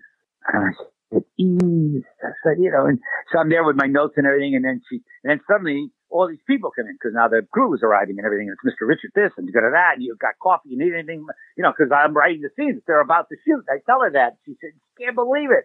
I said, "Well, why don't you come to visit us at the hotel tonight?" I said, "I'm at the Intercontinental. Call me and we'll get a date." She said, "Oh, I'd love to do that." I said, "Well, great." So, and by the way, I still have my girlfriend in New York, and I'm really not picking up on her. I just think it's great that I meet a girl in her junior year abroad, and I'm going to get to introduce her to Omar Sharif at dinner. So Omar and I'm having dinner that night. We're going to have dinner that night. So, so we get a table, and as Omar comes in, the orchestra starts to play. It was dum dum da da da da dum dum, and Omar comes in and sits at a table. So now the three of us are there, and we're talking, and I forget the question she asked, but because we're talking about women and men and everything, and all of a sudden Omar turns to her and he says, "You are woman, I am man," and he starts to sing. I love that. And the orchestra plays, and this little extension from Connecticut is sitting with Omar Sharif and an orchestra in Vienna, and it's all in a way for her. And I didn't fuck her, and neither did Omar. She was just the act that we let go, right? So So now, cut to Paris a long time later, and we're talking. And he says, Bill, do you still see that girl? That one we met that night? I said, no, she's back there. I said, but, I called her, and she's getting ready to go home. And he said, it might be from the show or Paris. What do you think? I said, Omar. He said, let's invite her. Should we invite her? I said, yes. So we call up Eva. I love this story even more. We call her up. She's in Vienna, and she takes the night train to Paris. And Omar and me take her to Regine's, and we take her to Longchamp, where there is the racing track. And there Omar picks up Alain Delon. And so now it's me and Eve and Alain Delon and Omar Sharif at the racetrack. And then we sent her home. And, that was our gift to America. No, it's like, and all during this time, of course, I'm writing to my girlfriend, and it was just that. It was like, whoa! It's like Omar talking about making Lawrence of Arabia and Dr. Zhivago, and talking about David Lean and Robert Bolt, who wrote the Lawrence of Arabia, and how he would do the dialogue for me, And so I was learning a lot. Now I think about it, and of course, I ended up having Maurice Jarre wrote the score, both Winter Kills and Success. But yeah, and we're not even at Winter Kills yet, all that stuff, because that's still in Paris. And I go back. Can I ask you, how did you meet the drug dealers? What, where, in Miami, you mean? Oh, through my agent. No, they they were prepared to make an offer of $100,000 to a writer it was a lot of money back then for a first draft of the screenplay. I don't know I can't remember how much I got, but, and then hopefully they would thought a writer director, but they got me as a writer. And during the course of writing it, I got to know everybody, and then I got a shot at directing it if I could get a cast. And I went and got one of the best casts they could imagine. And once we made these deals with them, they were in, you see, then we had to give money to each of these actors once they signed up for the movie. So now these guys, and Lenny, of course, got shot and his brains were blown out. And, I'm sure it had to do with, not having the money when these guys wanted it back. Yeah, no, I didn't. I met the drug, these guys they had a very legitimate company, and it was called, they released Black Emmanuel, and they, I forgot the name of the company. But they had a legitimate company. And the fact that I'm, and Lenny wasn't a drug dealer, and calling, Bob Sterling a drug dealer. He was a drug. He didn't do drugs. He didn't even drink. He was a vegan. And they called him Little Hitler. And he was a sweetheart. But, but anyway, that was all very legitimate. There wasn't like drug dealers running around. But the money came from the biggest smuggling operation in American history. And Bob was arrested and sent to jail for life without parole. And he got out after 12 years. And I went and visited him in Huston, which used to be Sing Sing. And he said, well, Bill, they tell me in the house here, they tell me the reason I'm in jail is because I made Winter Kills. And, you never know. And and one of the things about Nixon and the reason, now I'm going to put all this shit out. But when I went back and I saw my apartment and I thought, oh, man, they can set me up. Oh, could they do a number on me? And I knew they could. But I don't think they can now. And fuck it, I'm just touching wood. Because these are terrible, merciless fucking people. And, the Republicans own 60 Minutes, and I don't care what anybody says. And I know they, when they do all these things about our deployments and about, the nuclear weapons are all out of date and everything. They're just giving money to General Electric and Westinghouse and all these companies. That's what they're doing. They're rabble rousing and all of them. Who do you think gets the $700 billion that goes to the military? Soldiers. So that's that world. At one point, you stop making Winter Kills. There's no more money, and you make American Success Company. How do you kind of make that transition over and make a full other movie before Winter Kills is done? You just do it. I was carrying the footage of Winter Kills around in huge cans, like all over Europe, trying to raise money for it. Oh, that's a whole other story. Then I got involved with an attorney named Benjamin Melniker, and Ben put together the 400 creditors in a bankruptcy, some kind of situation, right? But he cleaned up all that debt and made it possible and to go ahead and finish it. And while he was doing that, one of the guys that we talked to about finishing it, Daniel Blatt, had a script, and it was a real piece of shit, by the way, by a guy named Larry Cohen, who's kind of famous. And so I read it, and I said, he said, Bill, I was watching that footage, and I suddenly realized you're a great director. Why don't you direct it? So I says, okay, but let me do a rewrite. I got to rewrite it. I mean, I can't do this. He said, okay, do whatever you want. So I did what they call a page one rewrite with me and Belinda. And of course, I had made this ballet film called A Dancer's Life. I don't know if you know about that. Did you know I made a ballet film called A Dancer's Life? Yeah, earlier this summer you sent me a whole big care package, so I've watched everything that you sent along. Oh, good. So I'd already made that. So then with Belinda and using our relationship too, I wrote that whole script for her and to act in, and Jeff Bridges to act in. And, Jeff was about to go off, and I finished it just in time. He was about to go off and do a movie for a big Italian director. I forget who it was. But I went up to his apartment and we both started to drink. And since Jeff was at a fast to do this thing, he only had one glass of vodka. He got totally drunk. And then I got a cane there, some kind of thing next to his fireplace. I grabbed a poker. I said, now, Jeff, half the scene, you walk around like this. You're a tough guy, see? And he just did that. He grabbed the cane. I said, I was talking about it. And the next thing I know, he canceled the other Italian thing and he agrees to do the thing with Belinda. And we kept together to finish Winter Kills. And so we go to Munich and shoot that movie with Jeff and Belinda. And that has only been seen by 300 people maximum, that movie. And now, though, I got it on Amazon Prime, so maybe it'll get seen. But it's never been seen. And what happened was it was a tax shelter deal. So at the end of it, they took my rough cut and they just, released it. It was over. They got, fuck that. You're done. The movie's finished. Thanks, mister. So, but I kept working on that. And when the prints were all turning total red, I got a guy, I put his name at the end of the credits to copy him digitally for the first time. So we had all this red footage that we were able to do. So I was able to put the scenes that I wasn't able to do during the editing process. Now I was able to finish my movie. And the same thing happened with Jimmy Reardon, the fucking mother. But anyway, so only this year or last year was I able to put Magnuson's line, Jimmy, I want to fuck you, in the movie so you can hear it. Changes the whole fucking movie in a way. But that was, her mother was refused. She said,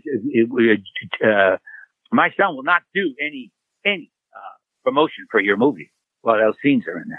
So the only way I could get, and in the end, she made him not do it anyway. Oh, she did terrible things to River. She told him he looked ridiculous and that he was laughable and, he wasn't sexy. And, you should never tell a 17-year-old like that. But we kept that out of our, River and I had a very good relationship no matter what. So, and always one day we were going to release our movie, our cut of it. And now I have, and of course, he's not here, but he's around and who knows what's going to happen with it, because with that movie is the truth of all who River is and was. Somebody, I just recently interviewed, because he showed it at my house, Jack Greenbaum is his name, who did a whole bunch of the documentaries asking about River, and I, talking about how River did drugs and da-da-da. And so I finally said, Josh, did you ever do drugs with River? He said, well, not me exactly, but I said, well, so, and they taught, and I got him to tell me, I said, well, what about that guy? Did he actually? No, well, I'm sure he did, but I can't, I can't, no, probably, no, you're right. Maybe he didn't.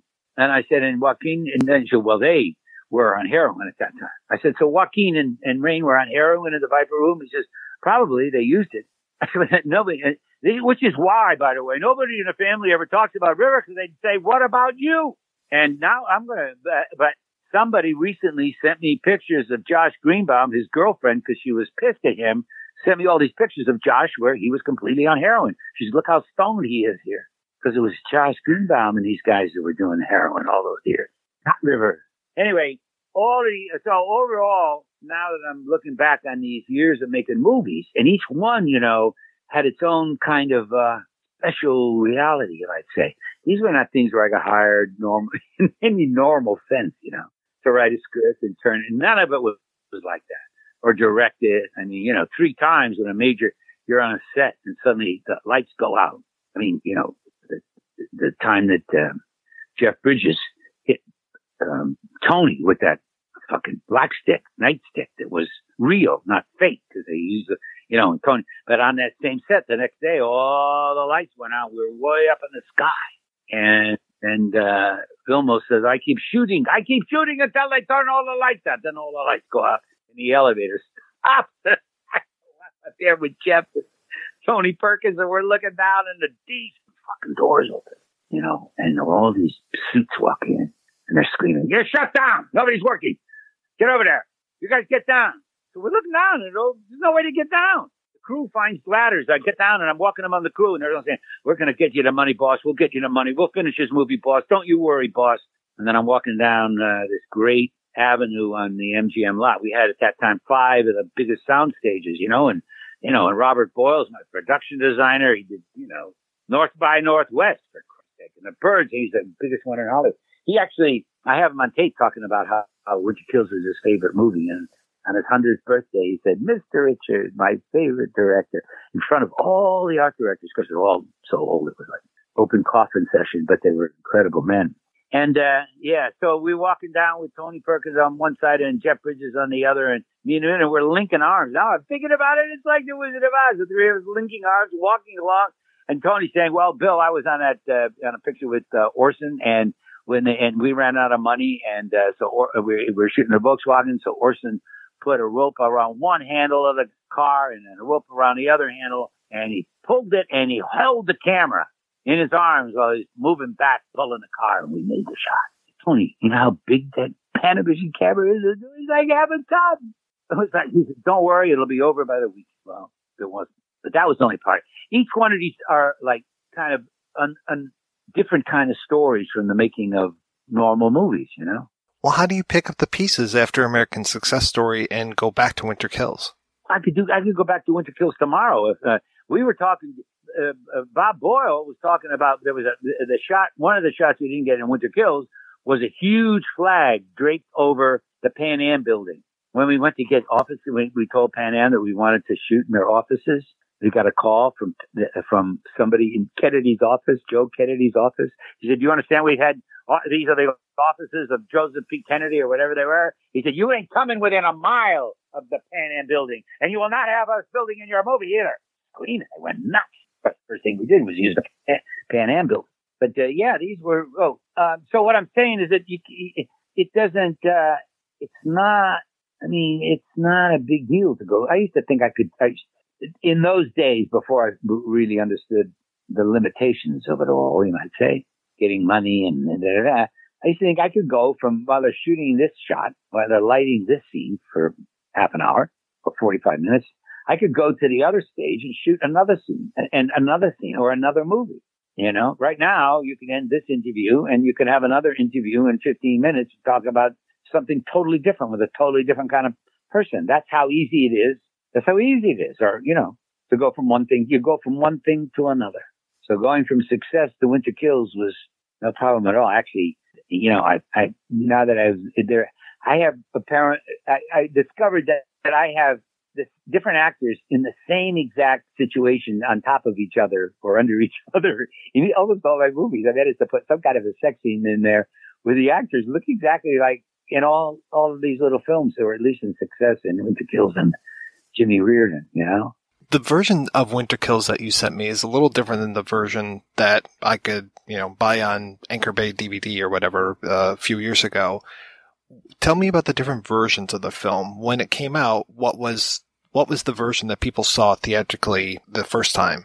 The difference, the first version didn't have the scene with the girl on the bicycle, the release in the end, the girl on the bicycle, which is a capper for that film. She comes back and you think maybe he's going to be killed, right? Or the audience sees that girl and they know every time she showed up, someone said. That scene was not in the movie.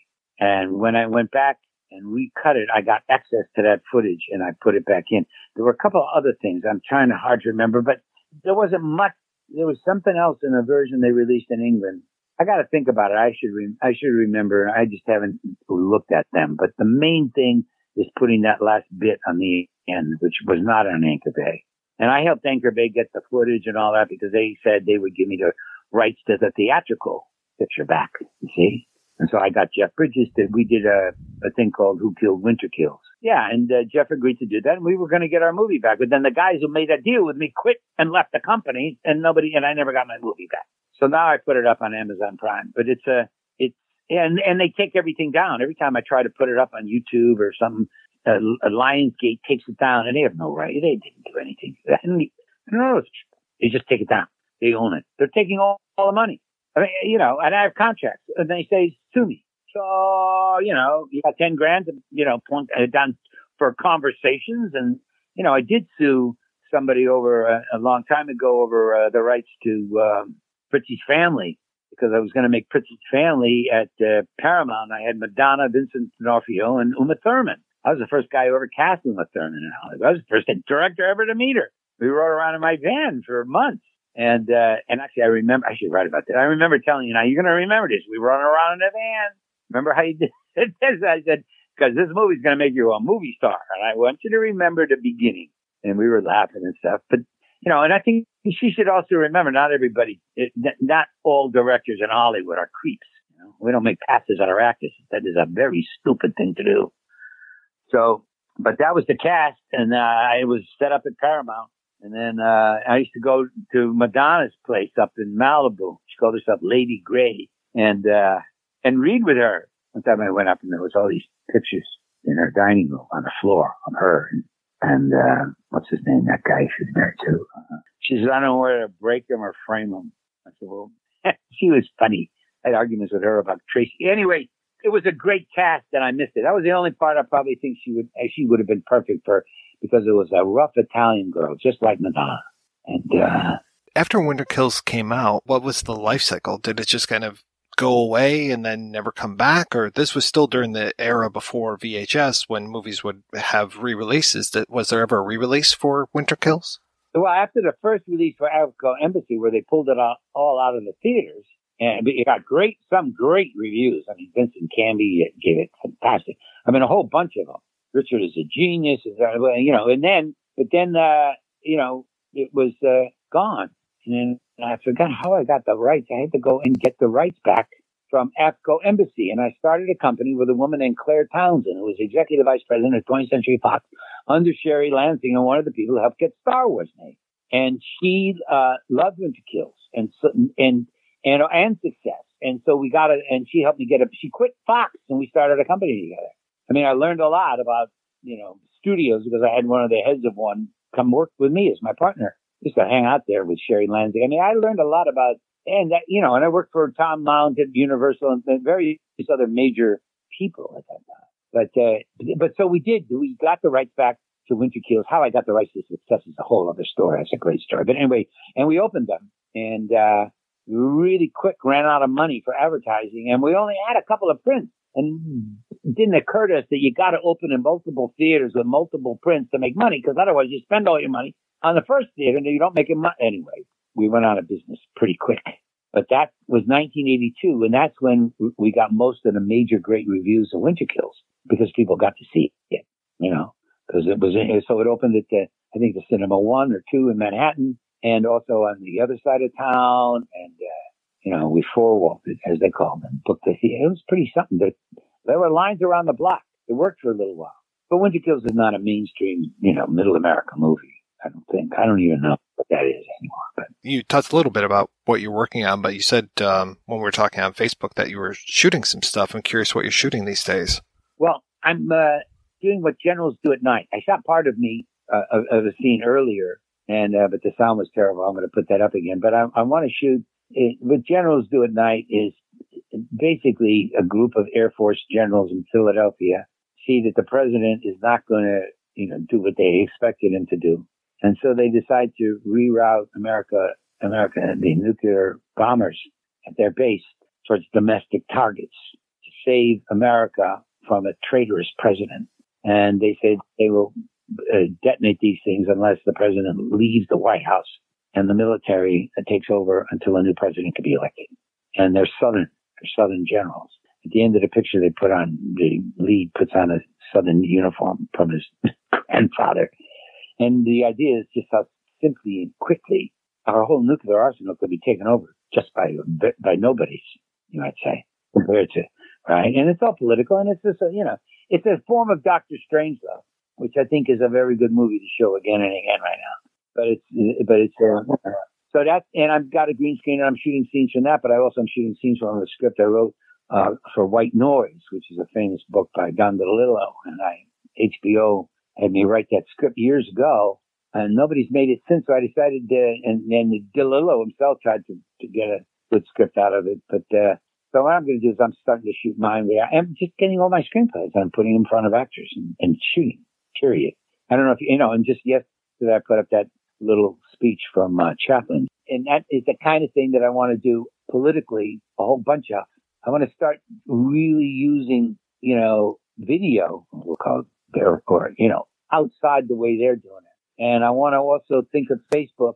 If I was talking to Mindy Nadas, somebody that I used to know, who later, I guess, went on Happy Days. I think she was on Happy Days. Anyway, I want to put together a Facebook broadcasting network, you might call it, using people like you. You could be one too, and do Edward R. Murrow interviews with various people, and then have a kind of family squares. What do they call it? Hollywood squares. We're using various people on Facebook. There are a lot of people on my Facebook pages that have different expertises, different kinds of, people that write about stories, and do a kind of alternate broadcast system, but alternate news. And people talk about that all the time, but I mean, the Gaza shit that's going on right now is hardly at all. It wasn't even at all talked about on the major networks at all. And that's crazy. That's not good. So I even I wrote something today about how Facebook has the potential to become all by itself a major broadcaster. And if you network and link a group of people, and it becomes a bunch of, suddenly we got all our own correspondents. We got different people. I mean, Soderbergh happens to be on my Facebook friend group, right? So I could interview him from this group about his experience, whatever it was. But also Michael Thomas's account was a former account. Anyway, each one of these people, and it becomes different aspects of what's going on in the news, but also because I know, Barry Jermaski's in Toronto, I got, what's his name is in Paris. All of a sudden it becomes universal. And it just is when you got a 6-camera, 4-camera situation in a major broadcast news entity with all of a sudden you have 100 or 1,000 different people you go to in a night to do different broadcasts from. I'm sure there are Facebook people right now, probably in Iraq or somewhere, probably someplace in, who knows, somebody in Yemen is on. We can go right there and have a broadcast right now. And now we're going to Yemen right now. The little, they can't stop that unless Facebook decides to. So I'm just, that is something I'm kind of trying to figure out, a little bit at a time, but I'm also starting to write about it because I all you need is a platform. And there are many of them, and because I think we have to have we have to have a revolution against this bad evolution of this democracy. And this guy bought the country. I forget the Texas governor who sold out his milk industry for $10,000. Connolly, he was in the car with Kennedy. He was under indictment for fraud or something for $10,000. Imagine how many politicians you can buy with $1 billion. And this guy he's as despicable as they come. And so if we can figure out a way over time to make some of these social engines function a little bit differently, but within their scope, see? So when I'm and I have like a few, I got a few friends already that I will start to do, and then I'll be able to call like Dennis Keaton in Kansas because he's talking to all the people in Kansas about what they think and interview him on this broadcast network that arises out of Facebook. So obvious. So that's what but every day I got 3 computers and so many hard drives I can't keep track of this shit, but I'm working on it, everything at once. Any other questions? Well, Mr. Richert, thank you so much for your time today. This has been a real pleasure talking with you. Well, thank you for asking. And I know I'm glad I don't have to listen to it. I hope you can figure some of it out. And, you can ask for elucidations if you need them.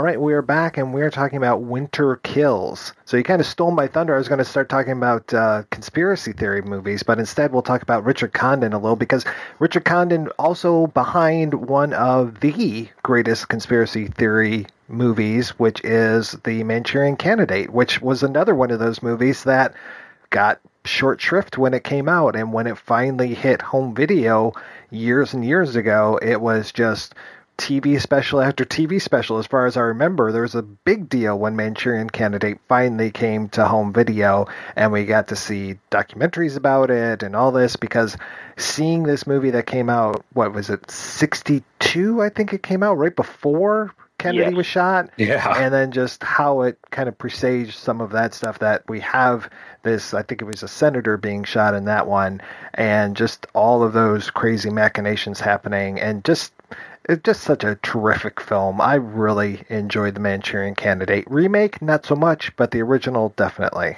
Well, and Frankenheimer kind of owned that space for a little while, right? Like, you know, with The Manchurian Candidate and Seconds and 7 Days in May. And he was on a tear as a director. I mean, I know it was based on the novel, but he was, as a director, he was on fire, I feel like, in that period. Absolutely, totally, yeah, and the two big notes of change because of the Kennedy assassination. Obviously, it was Sinatra, who was a producer on this, shelved it, and then in Dr. Strangelove, he had to change one line of dialogue that Slim Pickens said. When you think about that period of time, like when Dr. Strangelove came up, and in the same year, Failsafe, which is essentially the exact same movie without humor, came out at the same time. It's interesting that the paranoia, the shift of paranoia, was happening pre Kennedy assassination. We often ascribe all the 70s thrillers as a reaction to both Kennedy's and Martin Luther King being assassinated, and Nixon and Vietnam. But it seems like those gears were kind of chugging into place well before that. Like, that was kind of in the American zeitgeist as we entered the 60s. When you have Eisenhower warning us about the military-industrial complex as he's on his way out, it's like, hey guys, you should really pay attention to this. Right, even though he himself didn't pay any attention to it. But I think also questioning the post-World War II house in the suburbs and 2.5 kids, and here's your this is your duty and this is what you must do, and there's like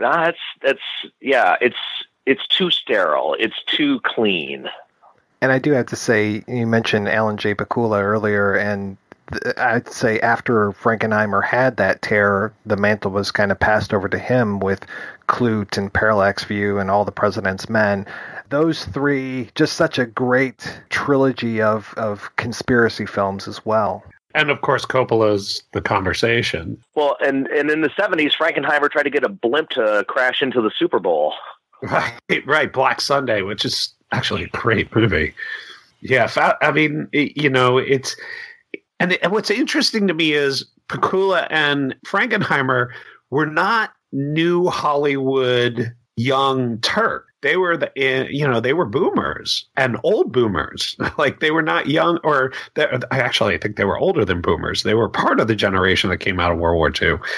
So this idea that it was only a youth reaction that was so cynical, I think, is kind of a mistaken attitude about those films. I think this was kind of, there's definitely something going on in artists, at the very least, that were reacting to the sterility of the 50s and probably a backlash against the whole McCarthy thing as well. And Pakula had, but I think the last, I would say there's a couple of, you could say, is conspiracies. He did a film called Rollover, which had Jane Fonda and Chris Christopherson. That was 1981, and I think that kind of got squashed, and then didn't really get into conspiracy stuff until a decade later with Consenting Adults.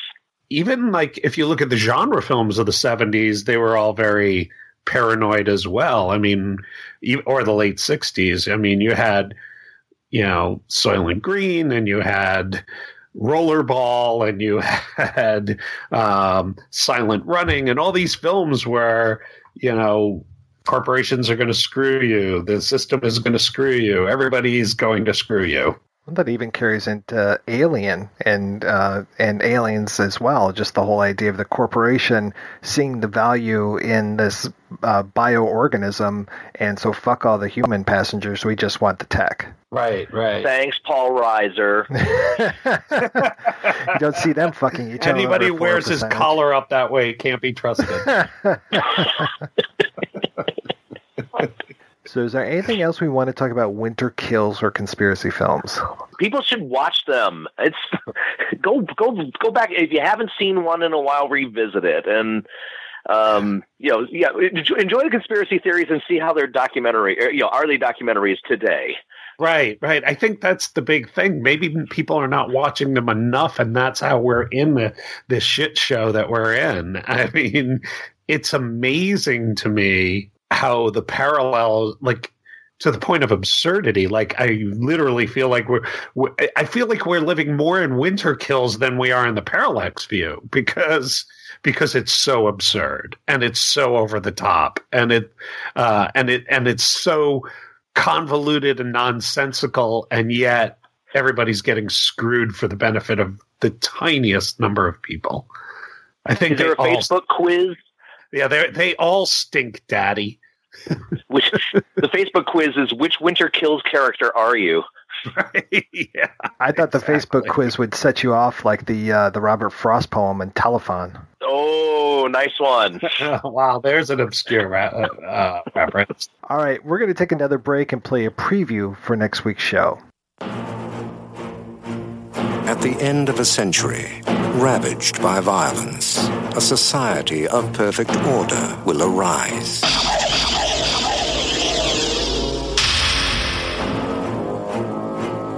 Criminals will be frozen and reprogrammed in cryogenic prisons. The prisoners are ice cubes. Their criminal instincts are being reprogrammed as they sleep.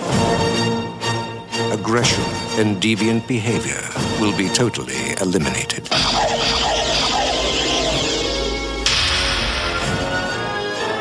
He's a criminal the likes of which you have never seen. In a bad time, he was the worst. I'm gonna love running this place. But in the year 2032... This morning, Simon Phoenix escaped from this cryo facility. We are, quite frankly, not equipped to deal with the situation. Amidst a world of peace and calm... We're police officers. We're not trained for this kind of violence. How was the fiendish Simon Phoenix apprehended back in the 20th? In the end, it took just one man. John Spartan. You mean the Demolition Man? The conditions of your parole are full reinstatement into the SAPD and immediate assignment to the apprehension of Simon Phoenix. Two mortal enemies. Just dropped in to say hi. From another time. Pass is over, John. Time for something new and improved. Oh, hell. Will be unleashed on a future that isn't big enough for the both of them. Sylvester Stallone, Wesley Snipes, Demolition Man.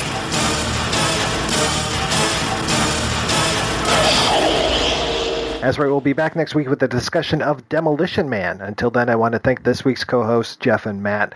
Jeff, what has been keeping you busy lately, sir? A lot. So I've kind of transitioned out of film writing, out of writing about films to writing films.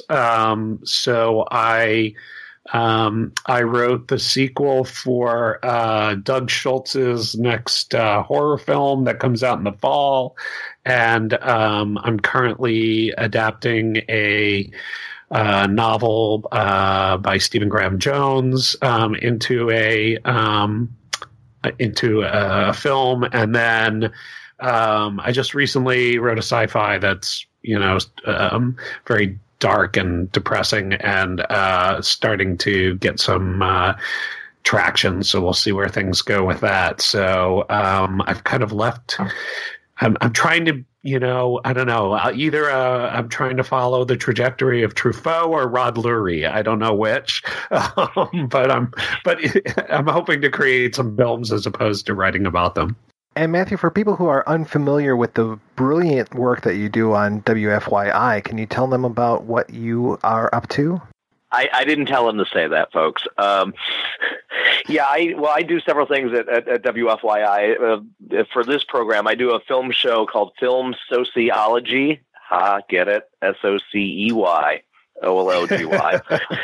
Hey, it's my name. I might as well use it. So I do that every weekend as well. I do a blues show on Saturday nights.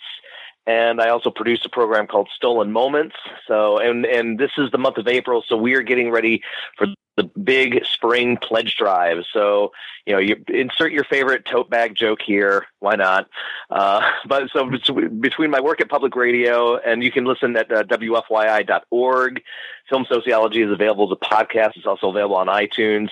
But I'm also I have a 16-year-old daughter, and I'm trying to get her to watch films without, shoving them down her throat. So, she picks one, I pick one, I guess. Fingers crossed. How's that going? Any tips?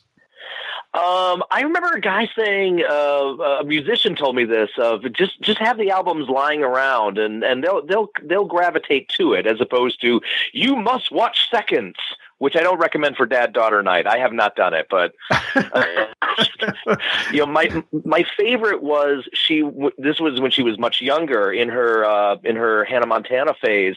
She saw a scene in a show that looked like, she said it looked like a movie you would watch, and it was a squirt gun fight, but it was shot like a spaghetti Western. And I said, yeah, I own The Good, the Bad, and the Ugly, and what every dad wants to hear is, can I watch it? And she went through a search. She went through a Sergio Leone phase, which, chalk one up for Parenthood. I wish my son would go through phases. I have a about to be 16-year-old next month. And, oh my God, you don't know anything. Well, he's a boy, so he doesn't say that. He actually doesn't say much at all. He grunts. Right, he grunts. But I have managed to, at Christmas time, we watched The Thin Man, which he loved. And every now and then he'll say, hey, can we watch an old black and white horror film? So, with the Wolf Man, he loved The Invisible Man. And he's not only a teenager, but he's kind of a jock. So getting him to settle in and watch anything kind of meatier has always been a little bit of a challenge. I did get him to watch Dr. Strangelove, and he said he really liked that. So. Yeah, Emma likes Strangelove. What I've also learned is that what you think is a filmmaker's best work is not necessarily the best thing to start them with. Right. My daughter's first Woody Allen film was Midnight in Paris. Her first Scorsese film was Hugo. She's also created the genre men in suits talking. So that's what she called Goodfellas. And I was like, okay, well, we'll try again. Have you shown your son Slapshot? No, I haven't. Well, I bet he's heard worse. I was thinking more like the Longest Yard, maybe. That's a good one. Just because I think there's the rhythm of late 60s, early 70s movies, late 60s rather, and up to mid 70s. The rhythm of those movies is so different than so many other movies, and I find that that's the one that he's a little struggling with. Like, he watched the two Godfather movies and he was half engaged. Like, he liked it, but it was just too sprawling for him. And thanks, Michael Bay and Baz Luhrmann. I know. Well, and I'm trying to think, if I were 15 and watched The Godfather, would I have, sunk my teeth into it the way I did when I was 19? That just those few years made a big difference. But then again, at 19, I was also watching Eraserhead, so and I know he's not ready for that. And look how you turned out. Right. Don't wish that on anyone. Well, guys, thank you so much for coming on the show. I want to thank everybody for listening. Please head on over to our website, projection-booth.com, where you can find out more about today's episode. You'll also find links over to iTunes, where you can rate and review the show, and to Patreon, where you can make a donation to the show. Donors get early access to every episode as long as I'm not running late. Every donation and every rating we get helps the Projection Booth take over the world.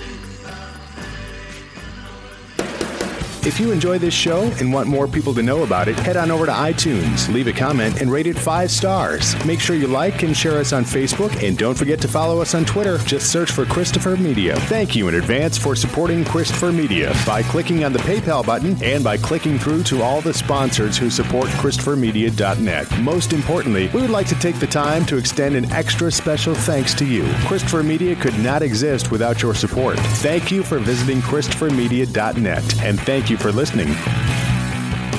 Christopher Media, let's make some noise.